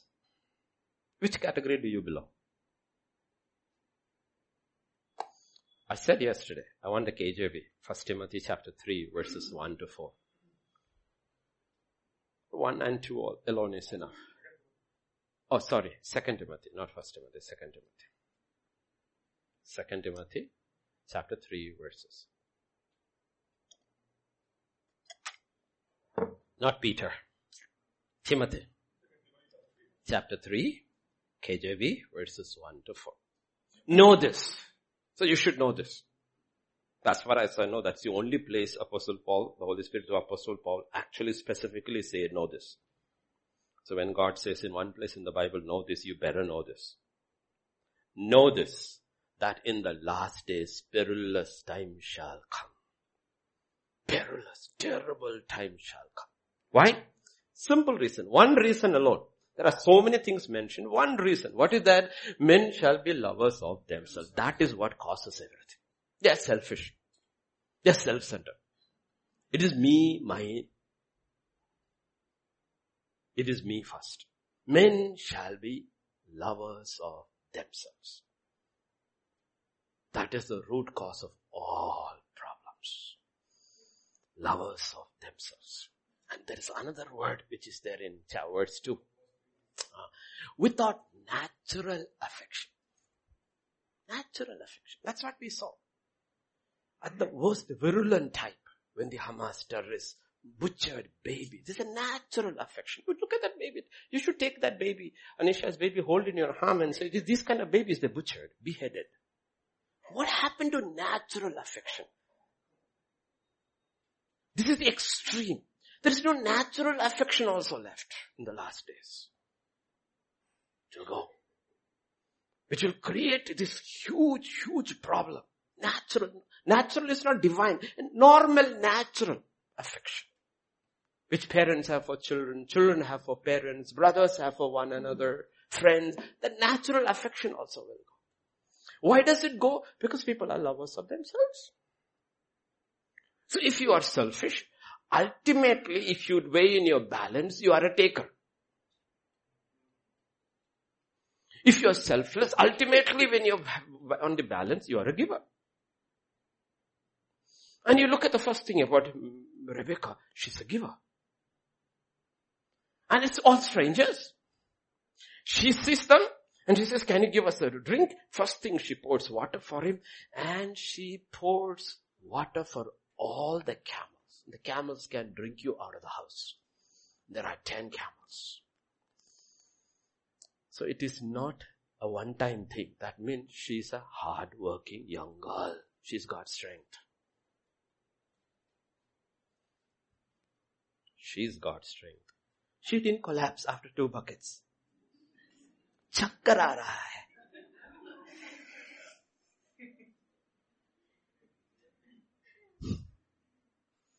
Did you see that? And yet she's from one of the most wealthiest families in the town. So that's what I'm telling you. We need to understand this simple thing, what is called the dignity of any labor. Any labor, there is dignity. Not in certain professions or certain offices. Every labor has dignity. That's why when the father sent his son, he sent him as a carpenter. He became a carpenter. How many parents here want their children to be a carpenter? No. Carpenter? No. Engineer. What about plumber? When your pipes are clogged, you call the engineer or the plumber?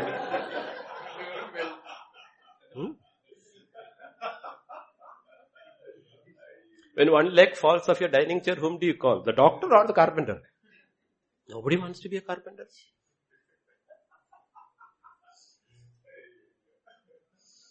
We don't understand. These are simple things. See, these things don't come just on one day. These things come because you have understood these things. My God is a worker. He instituted work. There's going to be work in eternity. So every work has its own dignity. Its own dignity. Indians will do any work only when they go to America, because there is dollar in it. Doctor becomes car wash. Why? Because there's more money in washing cars in America than being a doctor in India. They will do anything there. In India they won't, only where there is money. Now let me ask you this question. Are you working for money? You're a slave.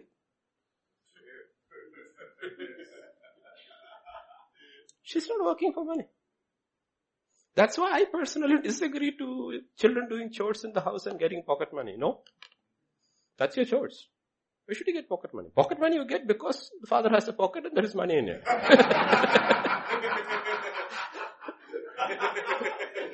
You don't get pocket money. How can you do? See, if the children needs to get pocket money for their chores, then the wife needs to get a salary for cooking. The husband needs to get... See, everybody is now... How can you live in a house like that? The husband at the end of the day, you haven't paid my wages. The wife says, I cook for you, you haven't paid my wages. You can't live like that. No, it doesn't work like that. Okay.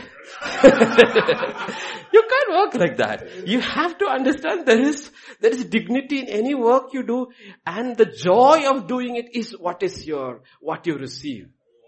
Your reward. The joy of doing it. Otherwise, you know what will happen is ultimately you will take this ethos into your service for God. That is the problem. That is the problem. The problem is ultimately you will take this work culture which works for money alone into your relationship with God. And you start serving God for money. That is what Satan told God about Job. Oh, anybody can worship and serve you the way you have blessed him. Take it away and let us see what he will do. God said, take it away. I know him. He didn't work for money. His wife did. He didn't. Because when all that went, Job worshipped, wife cursed. Okay, so we need to understand these fundamental principles that, Lord, thank you, Lord. I'm healthy. I got up in the morning. All my limbs are fine. Thank you, Lord. There are many who are without. Some of those videos you see with people with no limbs, the kind of work they do, it baffles you. This fellow, I think he doesn't have hands. He just got his feet. He repairs bikes with that feet. And here we are with every limb. We can't repair anything.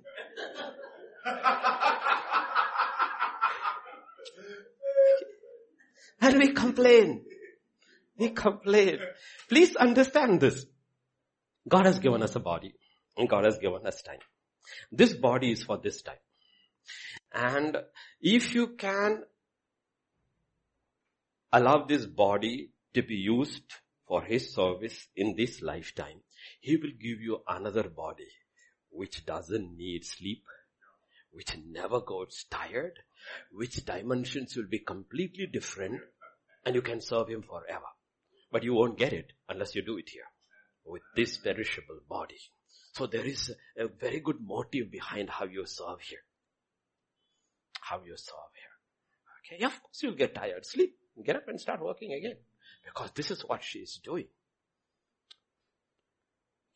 My father and I are at work from the beginning, and we are still at work. The father works, the son works. What about his wife? Oh, she sleeps. What a picture in heaven. Father is working, Spirit is working, Son is working, church is, bride is sleeping. Because she was used to sleeping long hours at earth. So she can't change her habit.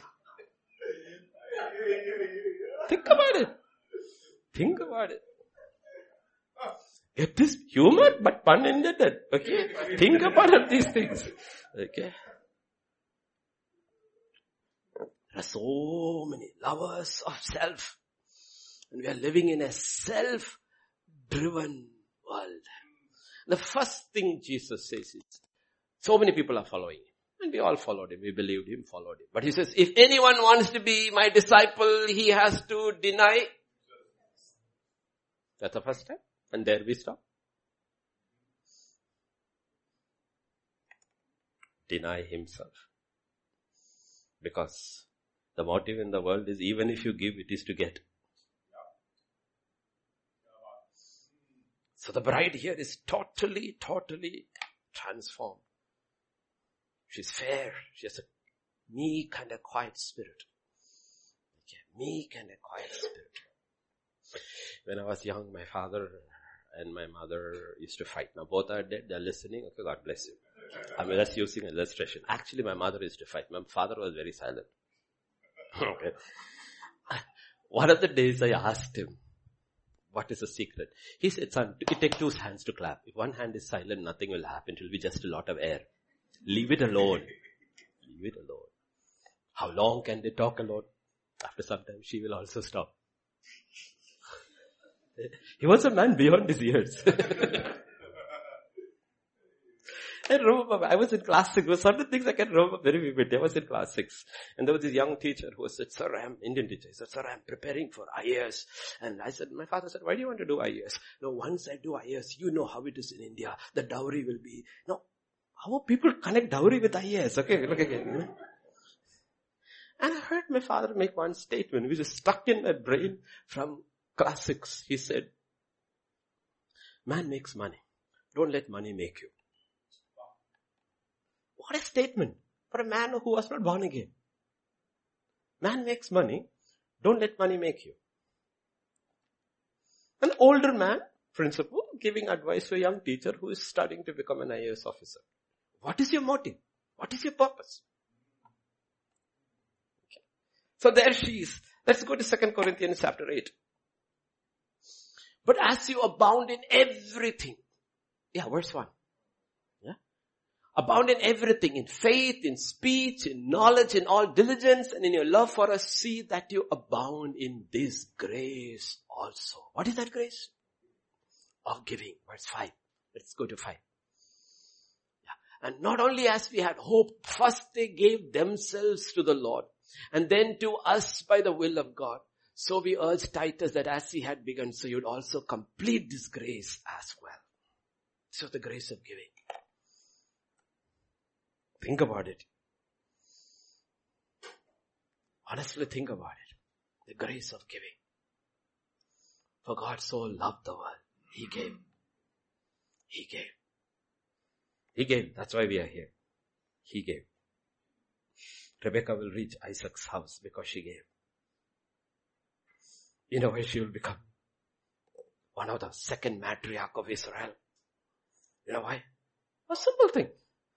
She saw a man who was thirsty. He said, can you give me a drink? And she saw all the men and the camels are thirsty. She said, sir, don't worry about it. She looked, one look, she said, these people have come from far. There's the dust all over them. They look tired. She said, you please wait over there. Here, drink some water. And she filled the trough until all the camels had drunk. Did she ever think this one action would make her the matriarch of Israel? Did she ever think? But that was her nature. That was her culture. That was who she was. That was who she was. Okay. And you go through the Bible, you will suddenly see pictures like that emerging through the Bible. Through the Bible. We are saved by grace. Yes, the grace of God. How does the grace work out? Look at what Apostle Paul says in 1 Corinthians 15, 9 and 10.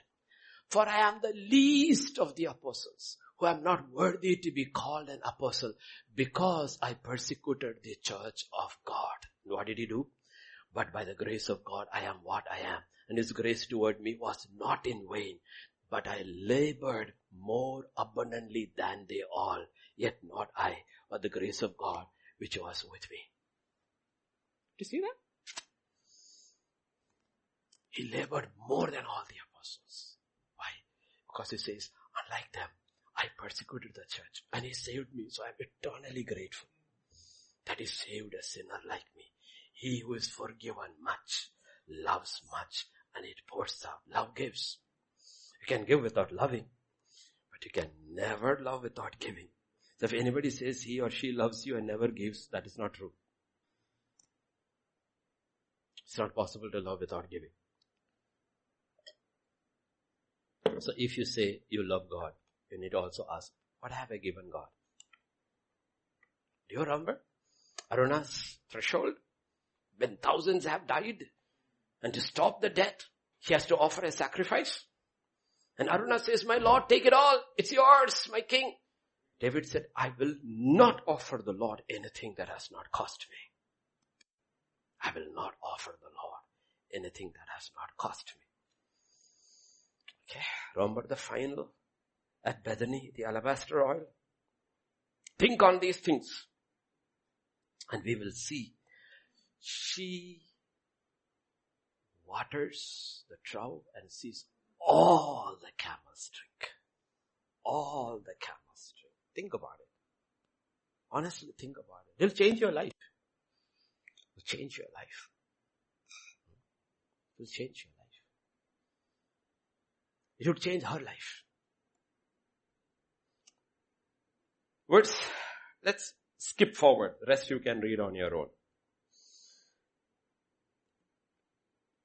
Let's look at verse 22.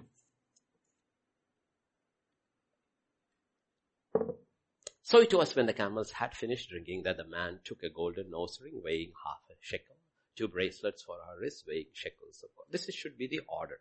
The problem in the Corinthian church was that they did not have this heart, but they had the gifts and they were all flaunting their gifts. And there was so much dissension in the church. This should be the order. This woman has the fruit and the Holy Spirit gives us the gifts. This is the balance. A bird with one wing cannot fly. A lot of people only have the gift, they don't have the fruit. A lot of people have the fruit, but they don't have the gifts. But when Eliezer sees she has that, what he takes out are the gifts out. The gifts. So there is a God who is looking to give us gifts. Gifts. But here he's waiting. He waited he's trying to see, will she finish what she has started or just words? Or she will finish what she promised. And she finishes it. Then he finds out who she is, he's tickled pink and all. Then he asks a question in verse 23. Okay. Whose daughter are you? Tell me please. Is there room in your father's house for us to lodge? So she said to him, I am the daughter of Bethuel, Milcah's son, whom she bore to Nahor. Moreover, she said to him, we have both straw and feed enough and room to lodge. And the man bowed down his head and worshipped the Lord. She asked a question. It's an interesting question. Okay, now remember, this is a woman. This is a woman. The man is asking the woman, is a place in your house for us to lodge? Will a woman of any culture say yes? No, they will not say yes. I need to ask my father. I should ask my brother. Why did she say yes? Because it's a very hospitable house. Did you get the picture? She said, yeah. Can your child invite anybody to your house? He will. Or she will, if they know if you're hospitable. Even to strangers. That's where his courage comes from. But if you are such a kind of person who says, don't bring anybody here, I don't like people coming in over here, he won't invite. Or she won't invite. Where did she get it from? Where did she get it from? Where did she get a boldness? See, yes, come this place, all of you. You're not talking one or two people. You're talking about 10 or 11 people. She says, yeah, not a problem. Yeah, space. You need to understand how important hospitality is in the Old Testament and the New Testament. And one of the conditions for ministry was that the pastor or the deacon should be hospitable. I have to see if a widow has to be included in the group to be supported by the church. One of the conditions was she was hospitable when she was living, when she was not a widow. If she did not wash the feet of the saints and was not a hospitable person herself, she is not worthy to receive hospitality from the church. That is how important hospitality was. We need to understand what the rules in the kingdom are. This is not going to do with salvation. We are not looking at salvation. We are looking at rewards. And we need to realize when we stand before God and when we are judged, what are the parameters under which we are being judged? Oh, well, Lord, I did not know. God, you didn't read your word? You didn't listen to the messages? I told you this is how you will be judged. And she's a very hospitable person. Hospitable person. And these are things we should be in our mind. In our mind. And there are people in the church who are hospitable, but I'm saying all of you should have that heart. That heart. And it doesn't matter. You don't need to give 5-star comfort. Just comfort.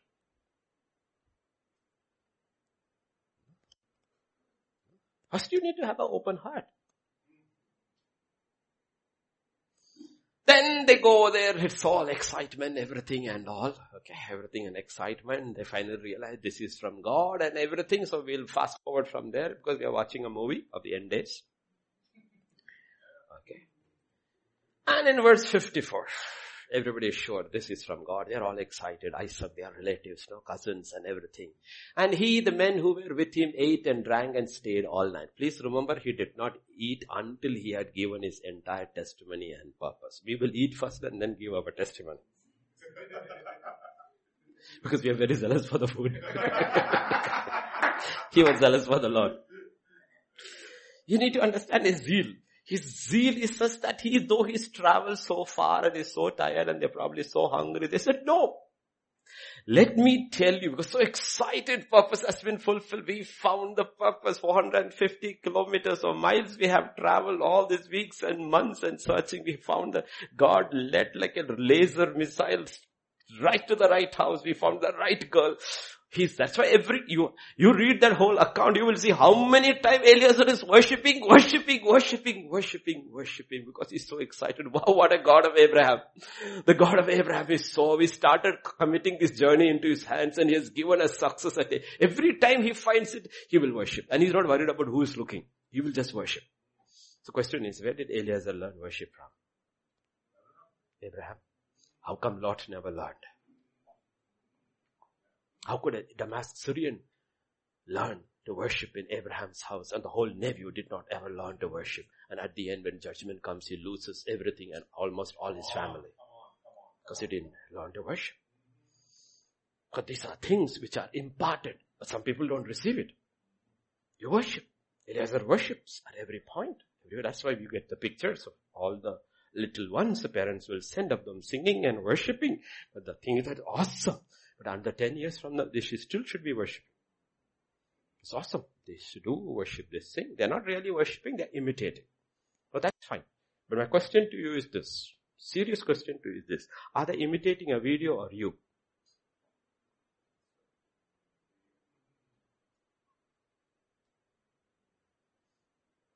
Who are they imitating? A video or you? I don't know. I'm just asking a question. So they arose in the morning and said, send me away to my master. There is an urgency of the Holy Spirit. Once the bride has been found, there will be a quickening. Please understand, there will be a quickening for the Holy Spirit to leave. Because the bride has been found. There is no point tarrying anymore. There is a quickening. Go. And Mr. Laban and the rest of the family. But her brother and her mother said, let the young woman stay with us a few days, at least 10. After that she may go. And he said to them, do not hinder me. Since the Lord has prospered my way, send me away so that I may go to my master. So they said, we will call the young woman and ask her personally. Think about these kind of things. You know? I'm honestly telling you, think about these things. Okay.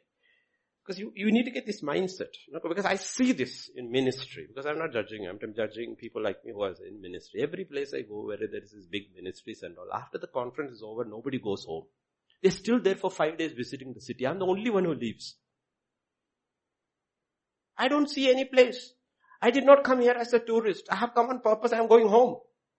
And they tell me, how come you don't want to see? I said, if you see now, you have to pay. There is a time called rapture where I'll see everything free.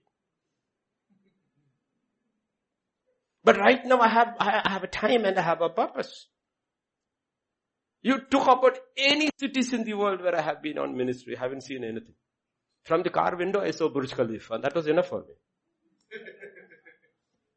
And when people ask me, I said, it is written in the book of Revelation 18, 19, all this will be haunts of demons. All these shopping malls, everything will be empty, there will be nothing. Everything will be shaken, everything. Why should I go waste my time looking at things where demons are going to live tomorrow?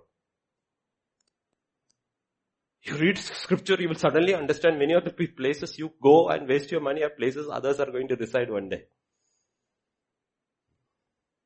And I don't like Singapore. Because it's a man-made city. You get into them, they will start extolling man. Why should I hear about all what man has done? Look at around the nature and look at what God has done. They said, let us go. The others are saying, no, stay 10 days and eat. We will take that invitation. Thank you, 10 days. I was hoping for 2 weeks. We'll make so many excuses. After all, I traveled 450 miles. It was 3-4 months. And the camel is not an easy animal. Every bone on my body is aching. And the food is good. The bed is soft. I will take 10 days. He said, I'm going tomorrow. Can I go back? Do you know purpose? When you go somewhere, do you know what you have gone there for? That's the first thing, my first job, my second job. I go to the second job. It is in Hyderabad. I'm a young man working in Orion Longman, and I'm the latest entry editor with their fiction series. And the problem is it's a huge office with cabinets and everybody can see everybody above their shoulders. And the chairman is sitting on my right. And the director is sitting right where I can see him. And there are two girls, one from JNU, one from HU, I from IFLU. We three are sitting over here. First day I finished my work and I'm ready, packing everything. It was 5, the office finishes. And they're saying, James, nobody leaves at 5. I said, why? They haven't finished their work. They said, no, we wait for the chairman to leave, then the director to leave, then only we go. I said, So I didn't leave the first day.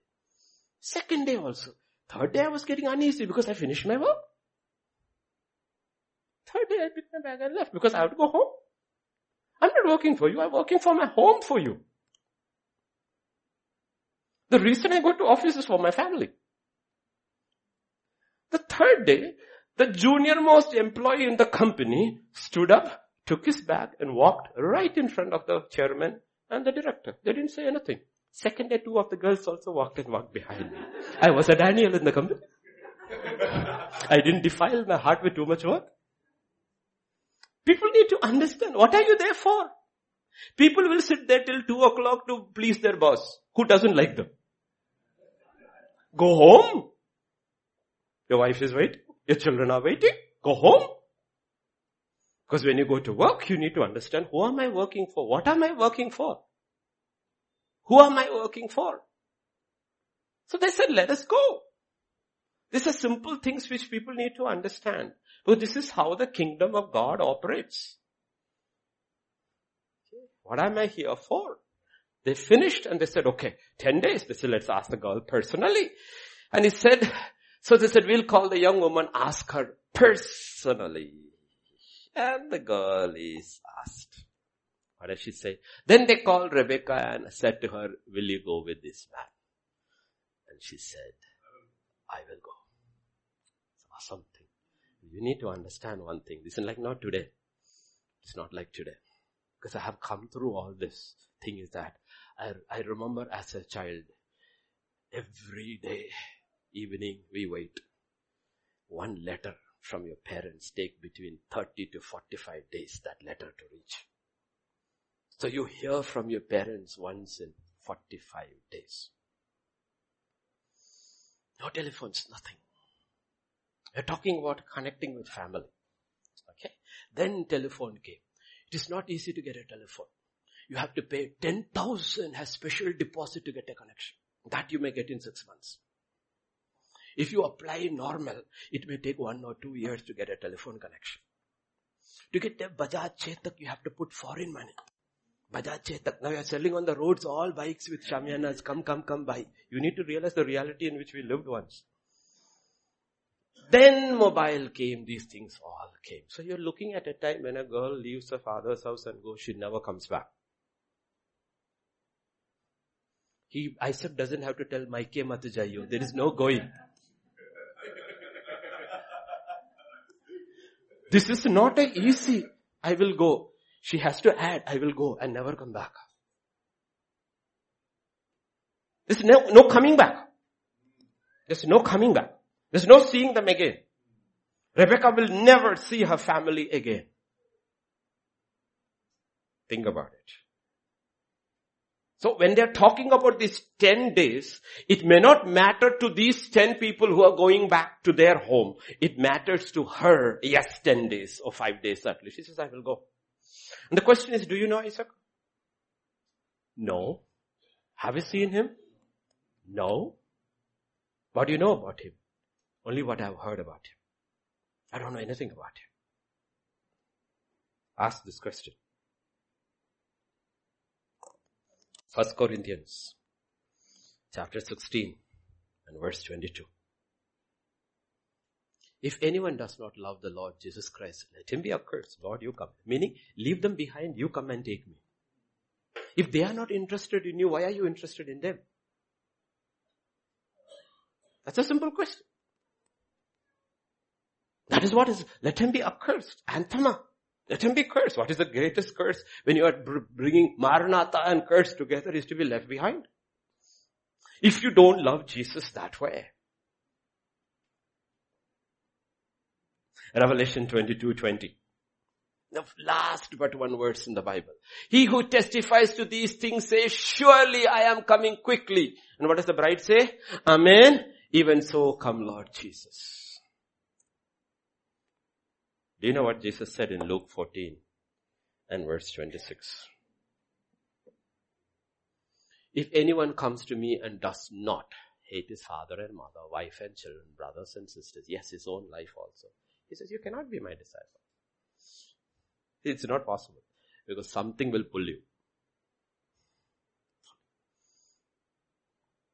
Christ demands that affection from us. Will you go? And you will say, yes, sir. What about dad? No. What about mom? Yes. What about wife? What about husband? What about children? I will go. If you don't have that heart, Enoch cannot go. Enoch won't be raptured because he has got his parents, he's got his wife, he's got his children, he's got everybody. How can even Enoch go? He was translated. Enoch is the first one who is translated in the Bible. First one to be translated. To be translated from his family. He had to have loved God more than anyone. Not that he loved. It's like Brutus telling about why he murders. Yes, Chandana, anything funny? I thought we were talking about something interesting, not funny. You know what Brutus tells about killing Caesar? He says, not that I loved him less, but that I loved Rome more. It's not that we love our family less. It's because we love Christ more. It is not that Rebecca loved her family less. It's because she loved the man she was going to marry, whom she hadn't seen more. It was for that day her whole life was prepared for. One day a man will come. One day a man will come. One day a man will come. This is how our old mindset was, ethos was. Our old mindset was this. My younger of the two sisters, I can tell about my family, no? That doesn't matter. It's not your family, my family, no? Younger sister had a huge issue with her husband. And, one day I don't know what happened over there. She tried to kill herself. Okay, she swallowed all kind of pills, was taken to the hospital, and she flushed her stomach all out, okay? And her husband called my mother and said, go see what your daughter has done. You know my mother, no? She went, she saw my sister, her daughter, got her discharged, put her in the auto, took her straight to husband's house and said, that's where you left and that's where you will stay. Those are tough people. They don't buckle under pressure. She said, you left us for him and you will stay with him. Work out your differences among yourself. Okay, you need to understand. Will you go? What is holding you back? Rebecca's starting point here is far better than Abraham's starting. He's stuck in Haran because he loved his father more than the call of God for years. Her starting point is greater than Abraham's. First choice, she said, I will go. Abraham didn't. God had to call him a second time after his father died. He said, there's no point talking to this man as long as father is dead. He won't alive. He won't go. So sometimes people say, if God never calls me. He says, he doesn't call you because he knows. He doesn't waste words. He knows if he calls you, you will say no. So he waits until you are ready. You are ready. So get these pictures in. The call, the supremacy of Christ in our life. This is why I said in the beginning, you have to look at the temporal and you have to look at the eternal. In every life there is an eternal and a temporal. Think about me as a woman, okay? That's why it says a woman. I have a father, temporal, one day who will die. I have a father who is eternal, who never dies. I have a spouse who will, temporal, who will die. I have a spouse who is eternal, who will never die. So when I have to choose between the temporal and the eternal, whom will I choose? That's the simple thing God is talking about. Whom will I choose? The temporal or the eternal? The eternal father or the temporal father? The eternal spouse or the temporal spouse? You choose, he says. He leaves the choice to us. But he will also tell us the consequences. Because I will choose those who have chosen me. That's why the Bible says many are called, very few are chosen. Very few are chosen. Because there are questions in the Bible which I still haven't understood. One of the questions I ask is that Joseph becomes governor of Egypt, number 2 in Egypt. And for the next 22 years, he does not seek his father or his brothers. Why? Because he's hearing in his spirit, wait, this is not the time. I did not bring you to Egypt to make you a governor. I brought you to Egypt to redeem my people. For that, wait for my time. And I know personally in my life and everybody's life, our biggest issue is not God's will. It's God's time. And nobody knows God's time. We will say God makes all things beautiful in his time. The problem is we don't know his time. Even Apostle Paul did not know his time. His time. The only one who knew God's time was God's Son. He said, your time is always. He said, my time hasn't come. And that's our issue. But this is welcome. These are all things of the heart. These are all things of the heart. It's a very powerful verse which I spoke to the pastors on Tuesday. I think it's 1 Peter 3:15.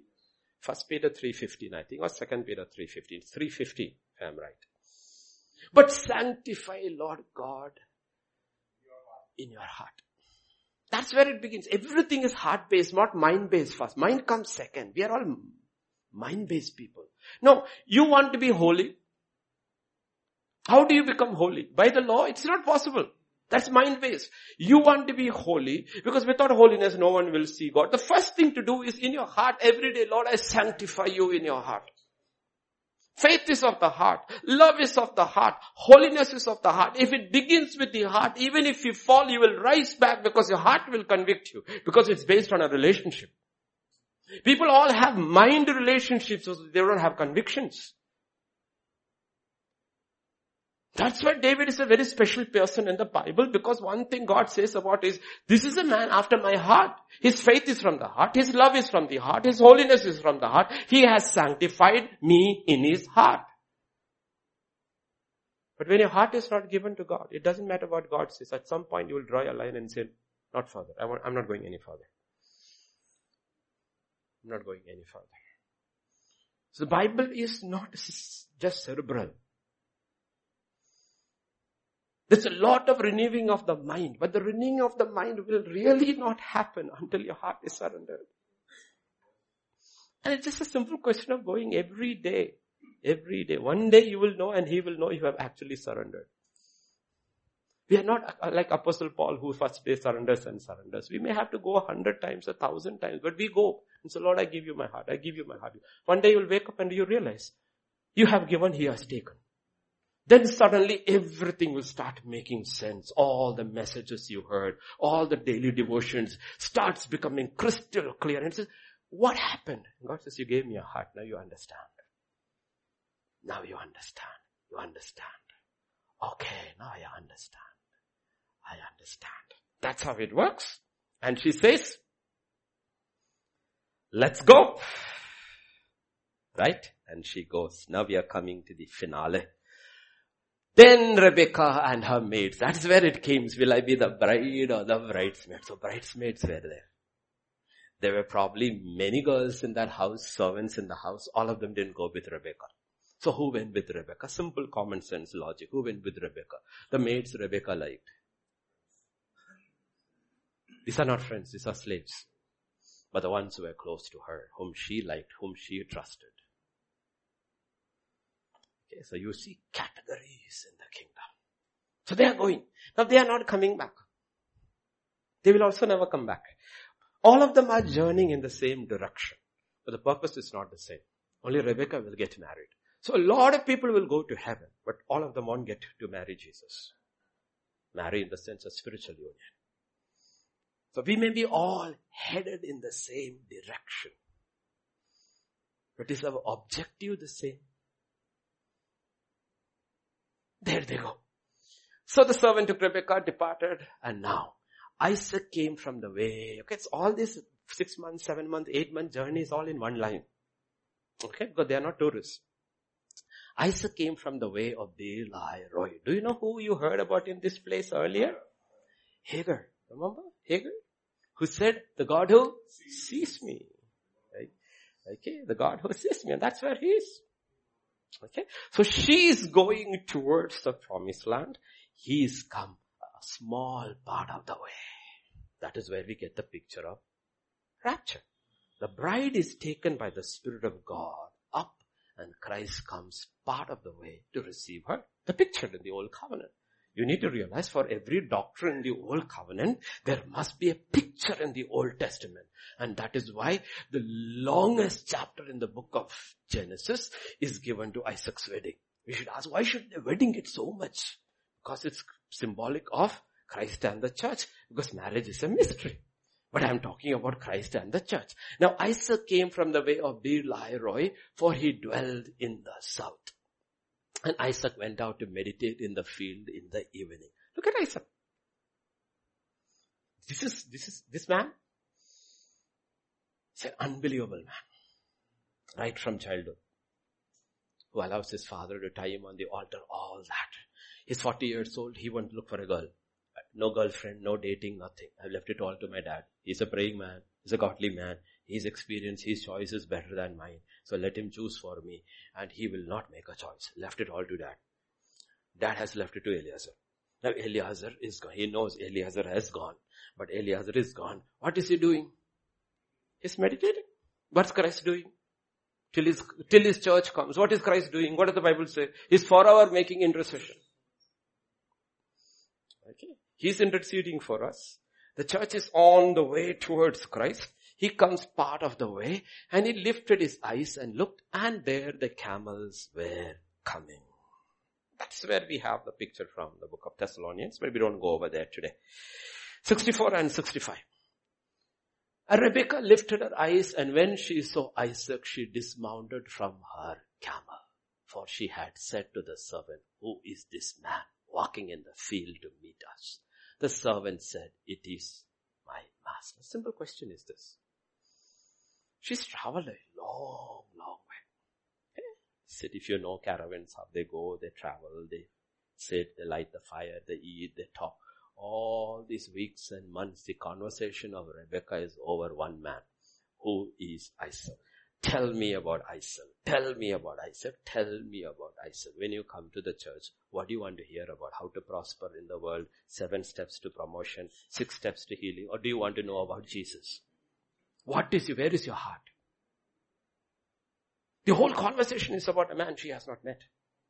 And she's going down that road, this journey, and she has seen so many villages, so many men. So many men. She never asked this question, who is this man? She never asked this question, who is this man? For the first time she is asking, who is this man walking in the field to meet us? What does he say? The servant said, it is my master. Now look at this. What's the first thing she does? First thing she does. Know what the first thing does? She takes a veil and covers herself. Her first, without words, her first action is, I come under your authority. You are my master. I come under your authority. That's the first thing she does. That's the first thing she does. Now go to 1 Peter chapter 1 and verse 8. You know what's it? Whom having not seen you love. Though now you do not see him, yet believing, you rejoice with joy, inexpressible and full of glory. Have you seen him? No. Do we love him? Is the question. Has Rebecca seen him? No. Does she love him? Yes. Because all she has heard about is Isaac. The stories of Isaac. Stories about Isaac. And Eliezer can tell the stories about Isaac. You know my master Abraham? And my mistress who passed away, Sarah, she was barren till 90. Do you know God visited their tent? I remember that day. How they fed God. How hospitable. And God pronounced a blessing over Sarah's womb. Next year, this time. Do you know my master's birth is a miracle? 100-year-old man and a 90-year-old woman. It is a miracle, a promised child. Do you know, after his mother died, when he was young and strong, one day the master called us and said, let us go on a journey. We went on a 3-day journey.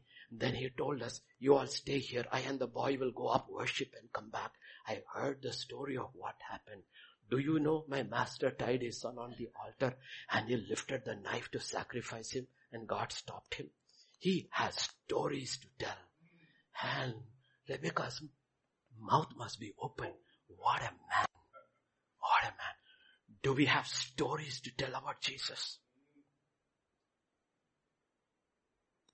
What a man. He left heaven. He was the Prince of Heaven. There are so many things about Jesus I still cannot reconcile in my mind. Because this body is a body of humiliation. From morning onwards, you know that. You have to go to the loo. How many times on a Sunday? Those who did not go many times are going out now also. It's a body of humiliation. Jesus was God and he took that body 2000 years ago where there were not modern toilets. Can you imagine what he went through? I am trying to reconcile these things about Jesus, God, the Lord of Lords, waking up every morning and trying to find a place to relieve himself. For what? For my sake. You think about it. This is not a man who had to, but he chose to. Think about one small little thing. 2000 years ago, think about it. We have running water, we have everything and flushes and everything. Jesus, 2000 years ago in Bethlehem. The stories of Jesus, we can say, everything he did is for you and me. Can we tell stories about Jesus? What a man. What a man. What a man.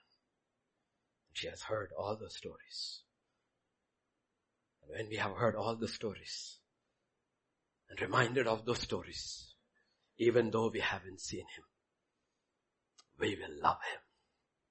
Because so many of you are struggling Because you are in love with a face and not a person. That is modern life. You fall in love with faces. Then when you find the person, you don't like the person. So God doesn't give us a face. That's why there are no pictures of Jesus, no description of Jesus in the Bible, hardly anything. What is we have is the revelation of a person. And he says, fall in love with that person. This is my son. This is my son.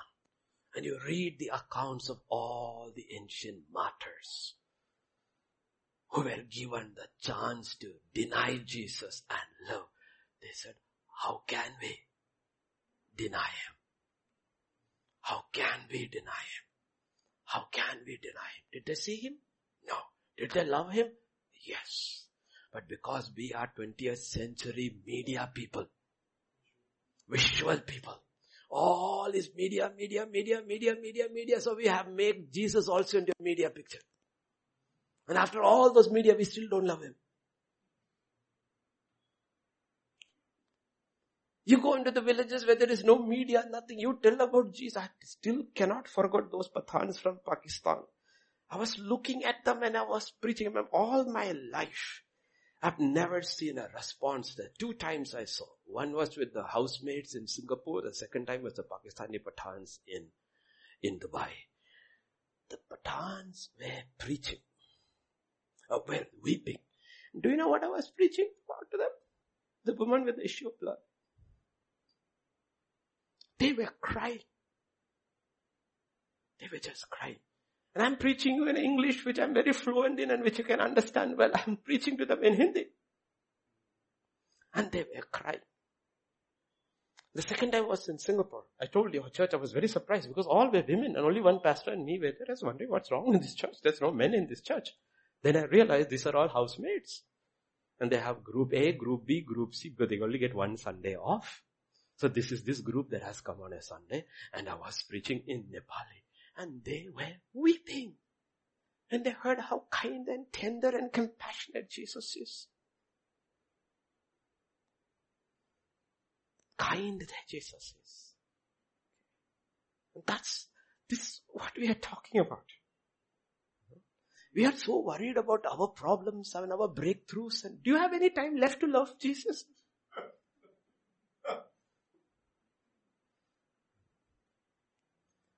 We loved him.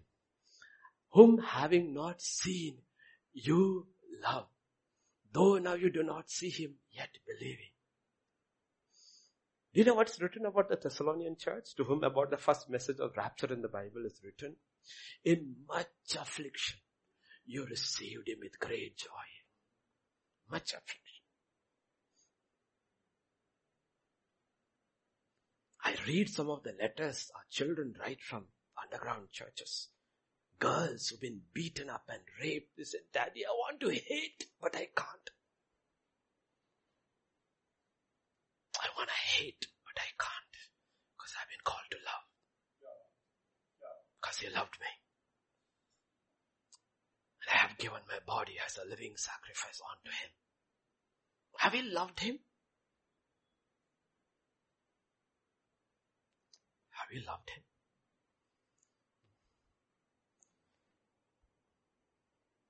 Awesome, right? There she is. And verse 65, the wedding. Yeah.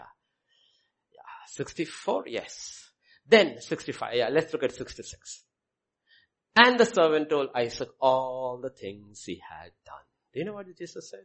When the Holy Spirit comes, he will not speak anything about himself. He will give a testimony about Jesus. That's what the Holy Spirit speaks. Sometimes I don't hear from the Holy Spirit. Asking about Jesus, he will tell you. If you really want the Spirit of God to talk to you, take your Bible, open it and say, Spirit of God, can you show me Jesus? Then you will see the word, the books of the Bible, the pages of the Bible coming alive. And you will start seeing, as Peter said, the Spirit of Christ to us in them, revealing Jesus from the beginning. All things were made by him, for him, and through him. This is about him. And we come to the final verse. 67. Then Isaac brought her into his mother Sarah's tent. He took Rebekah and she became his wife and he loved her. Did you see that? He loved her. It's an arranged marriage. It's a perfect arranged marriage. But this is an arranged marriage which is based on persons, not on faces.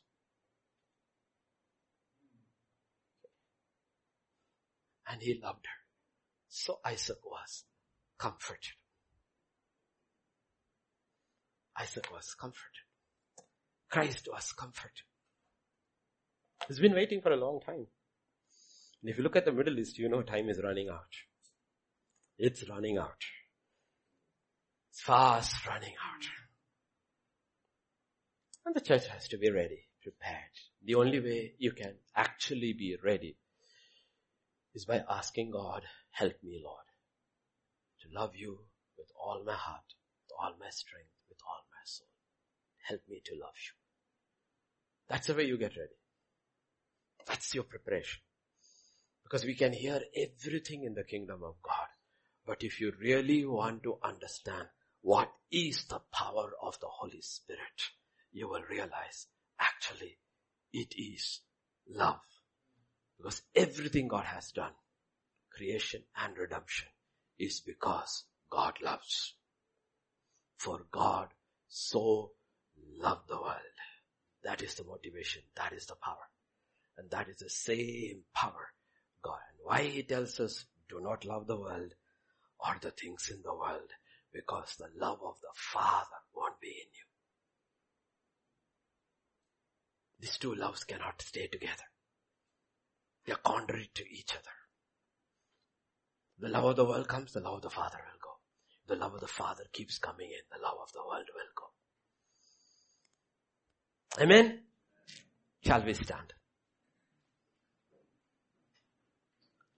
Father, this morning we come to you, Lord.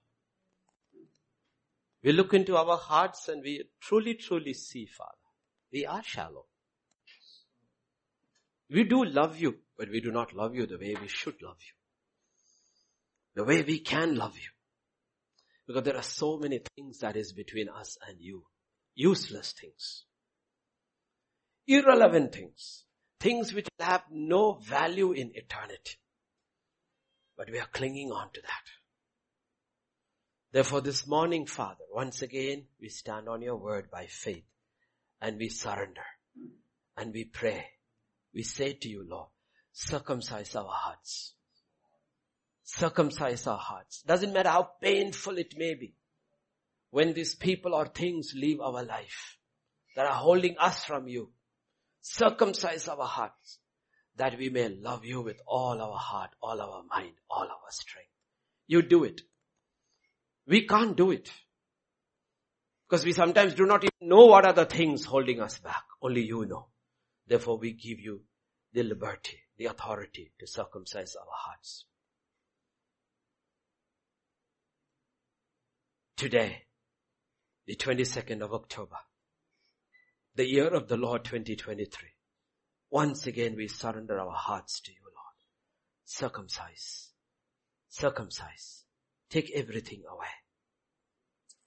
That we may truly love you.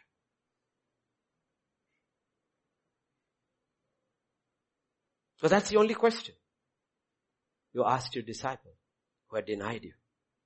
Peter, do you love me more than all these?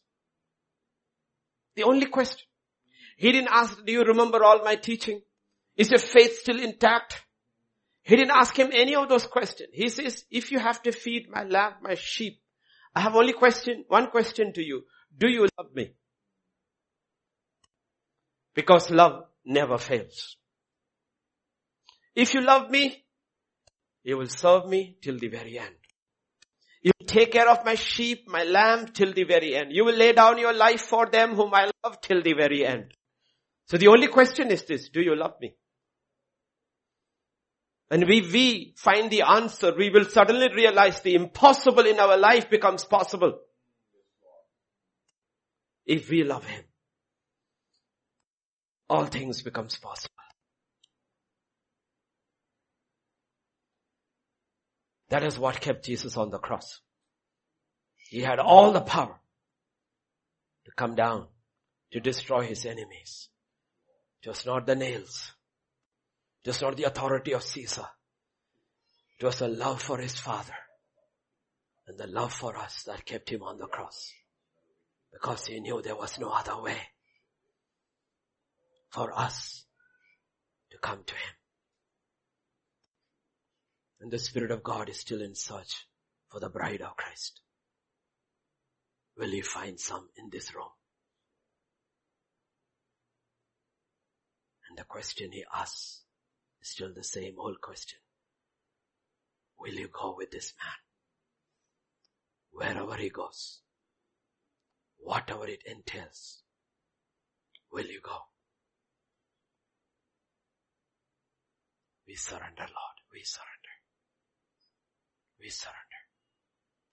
When we do, we know all things will start falling into place in our lives. Therefore, we surrender ourselves individually and as a church. Take our lives. Use it for your glory. Help us to be faithful until you come. For in Jesus' name we pray. Amen.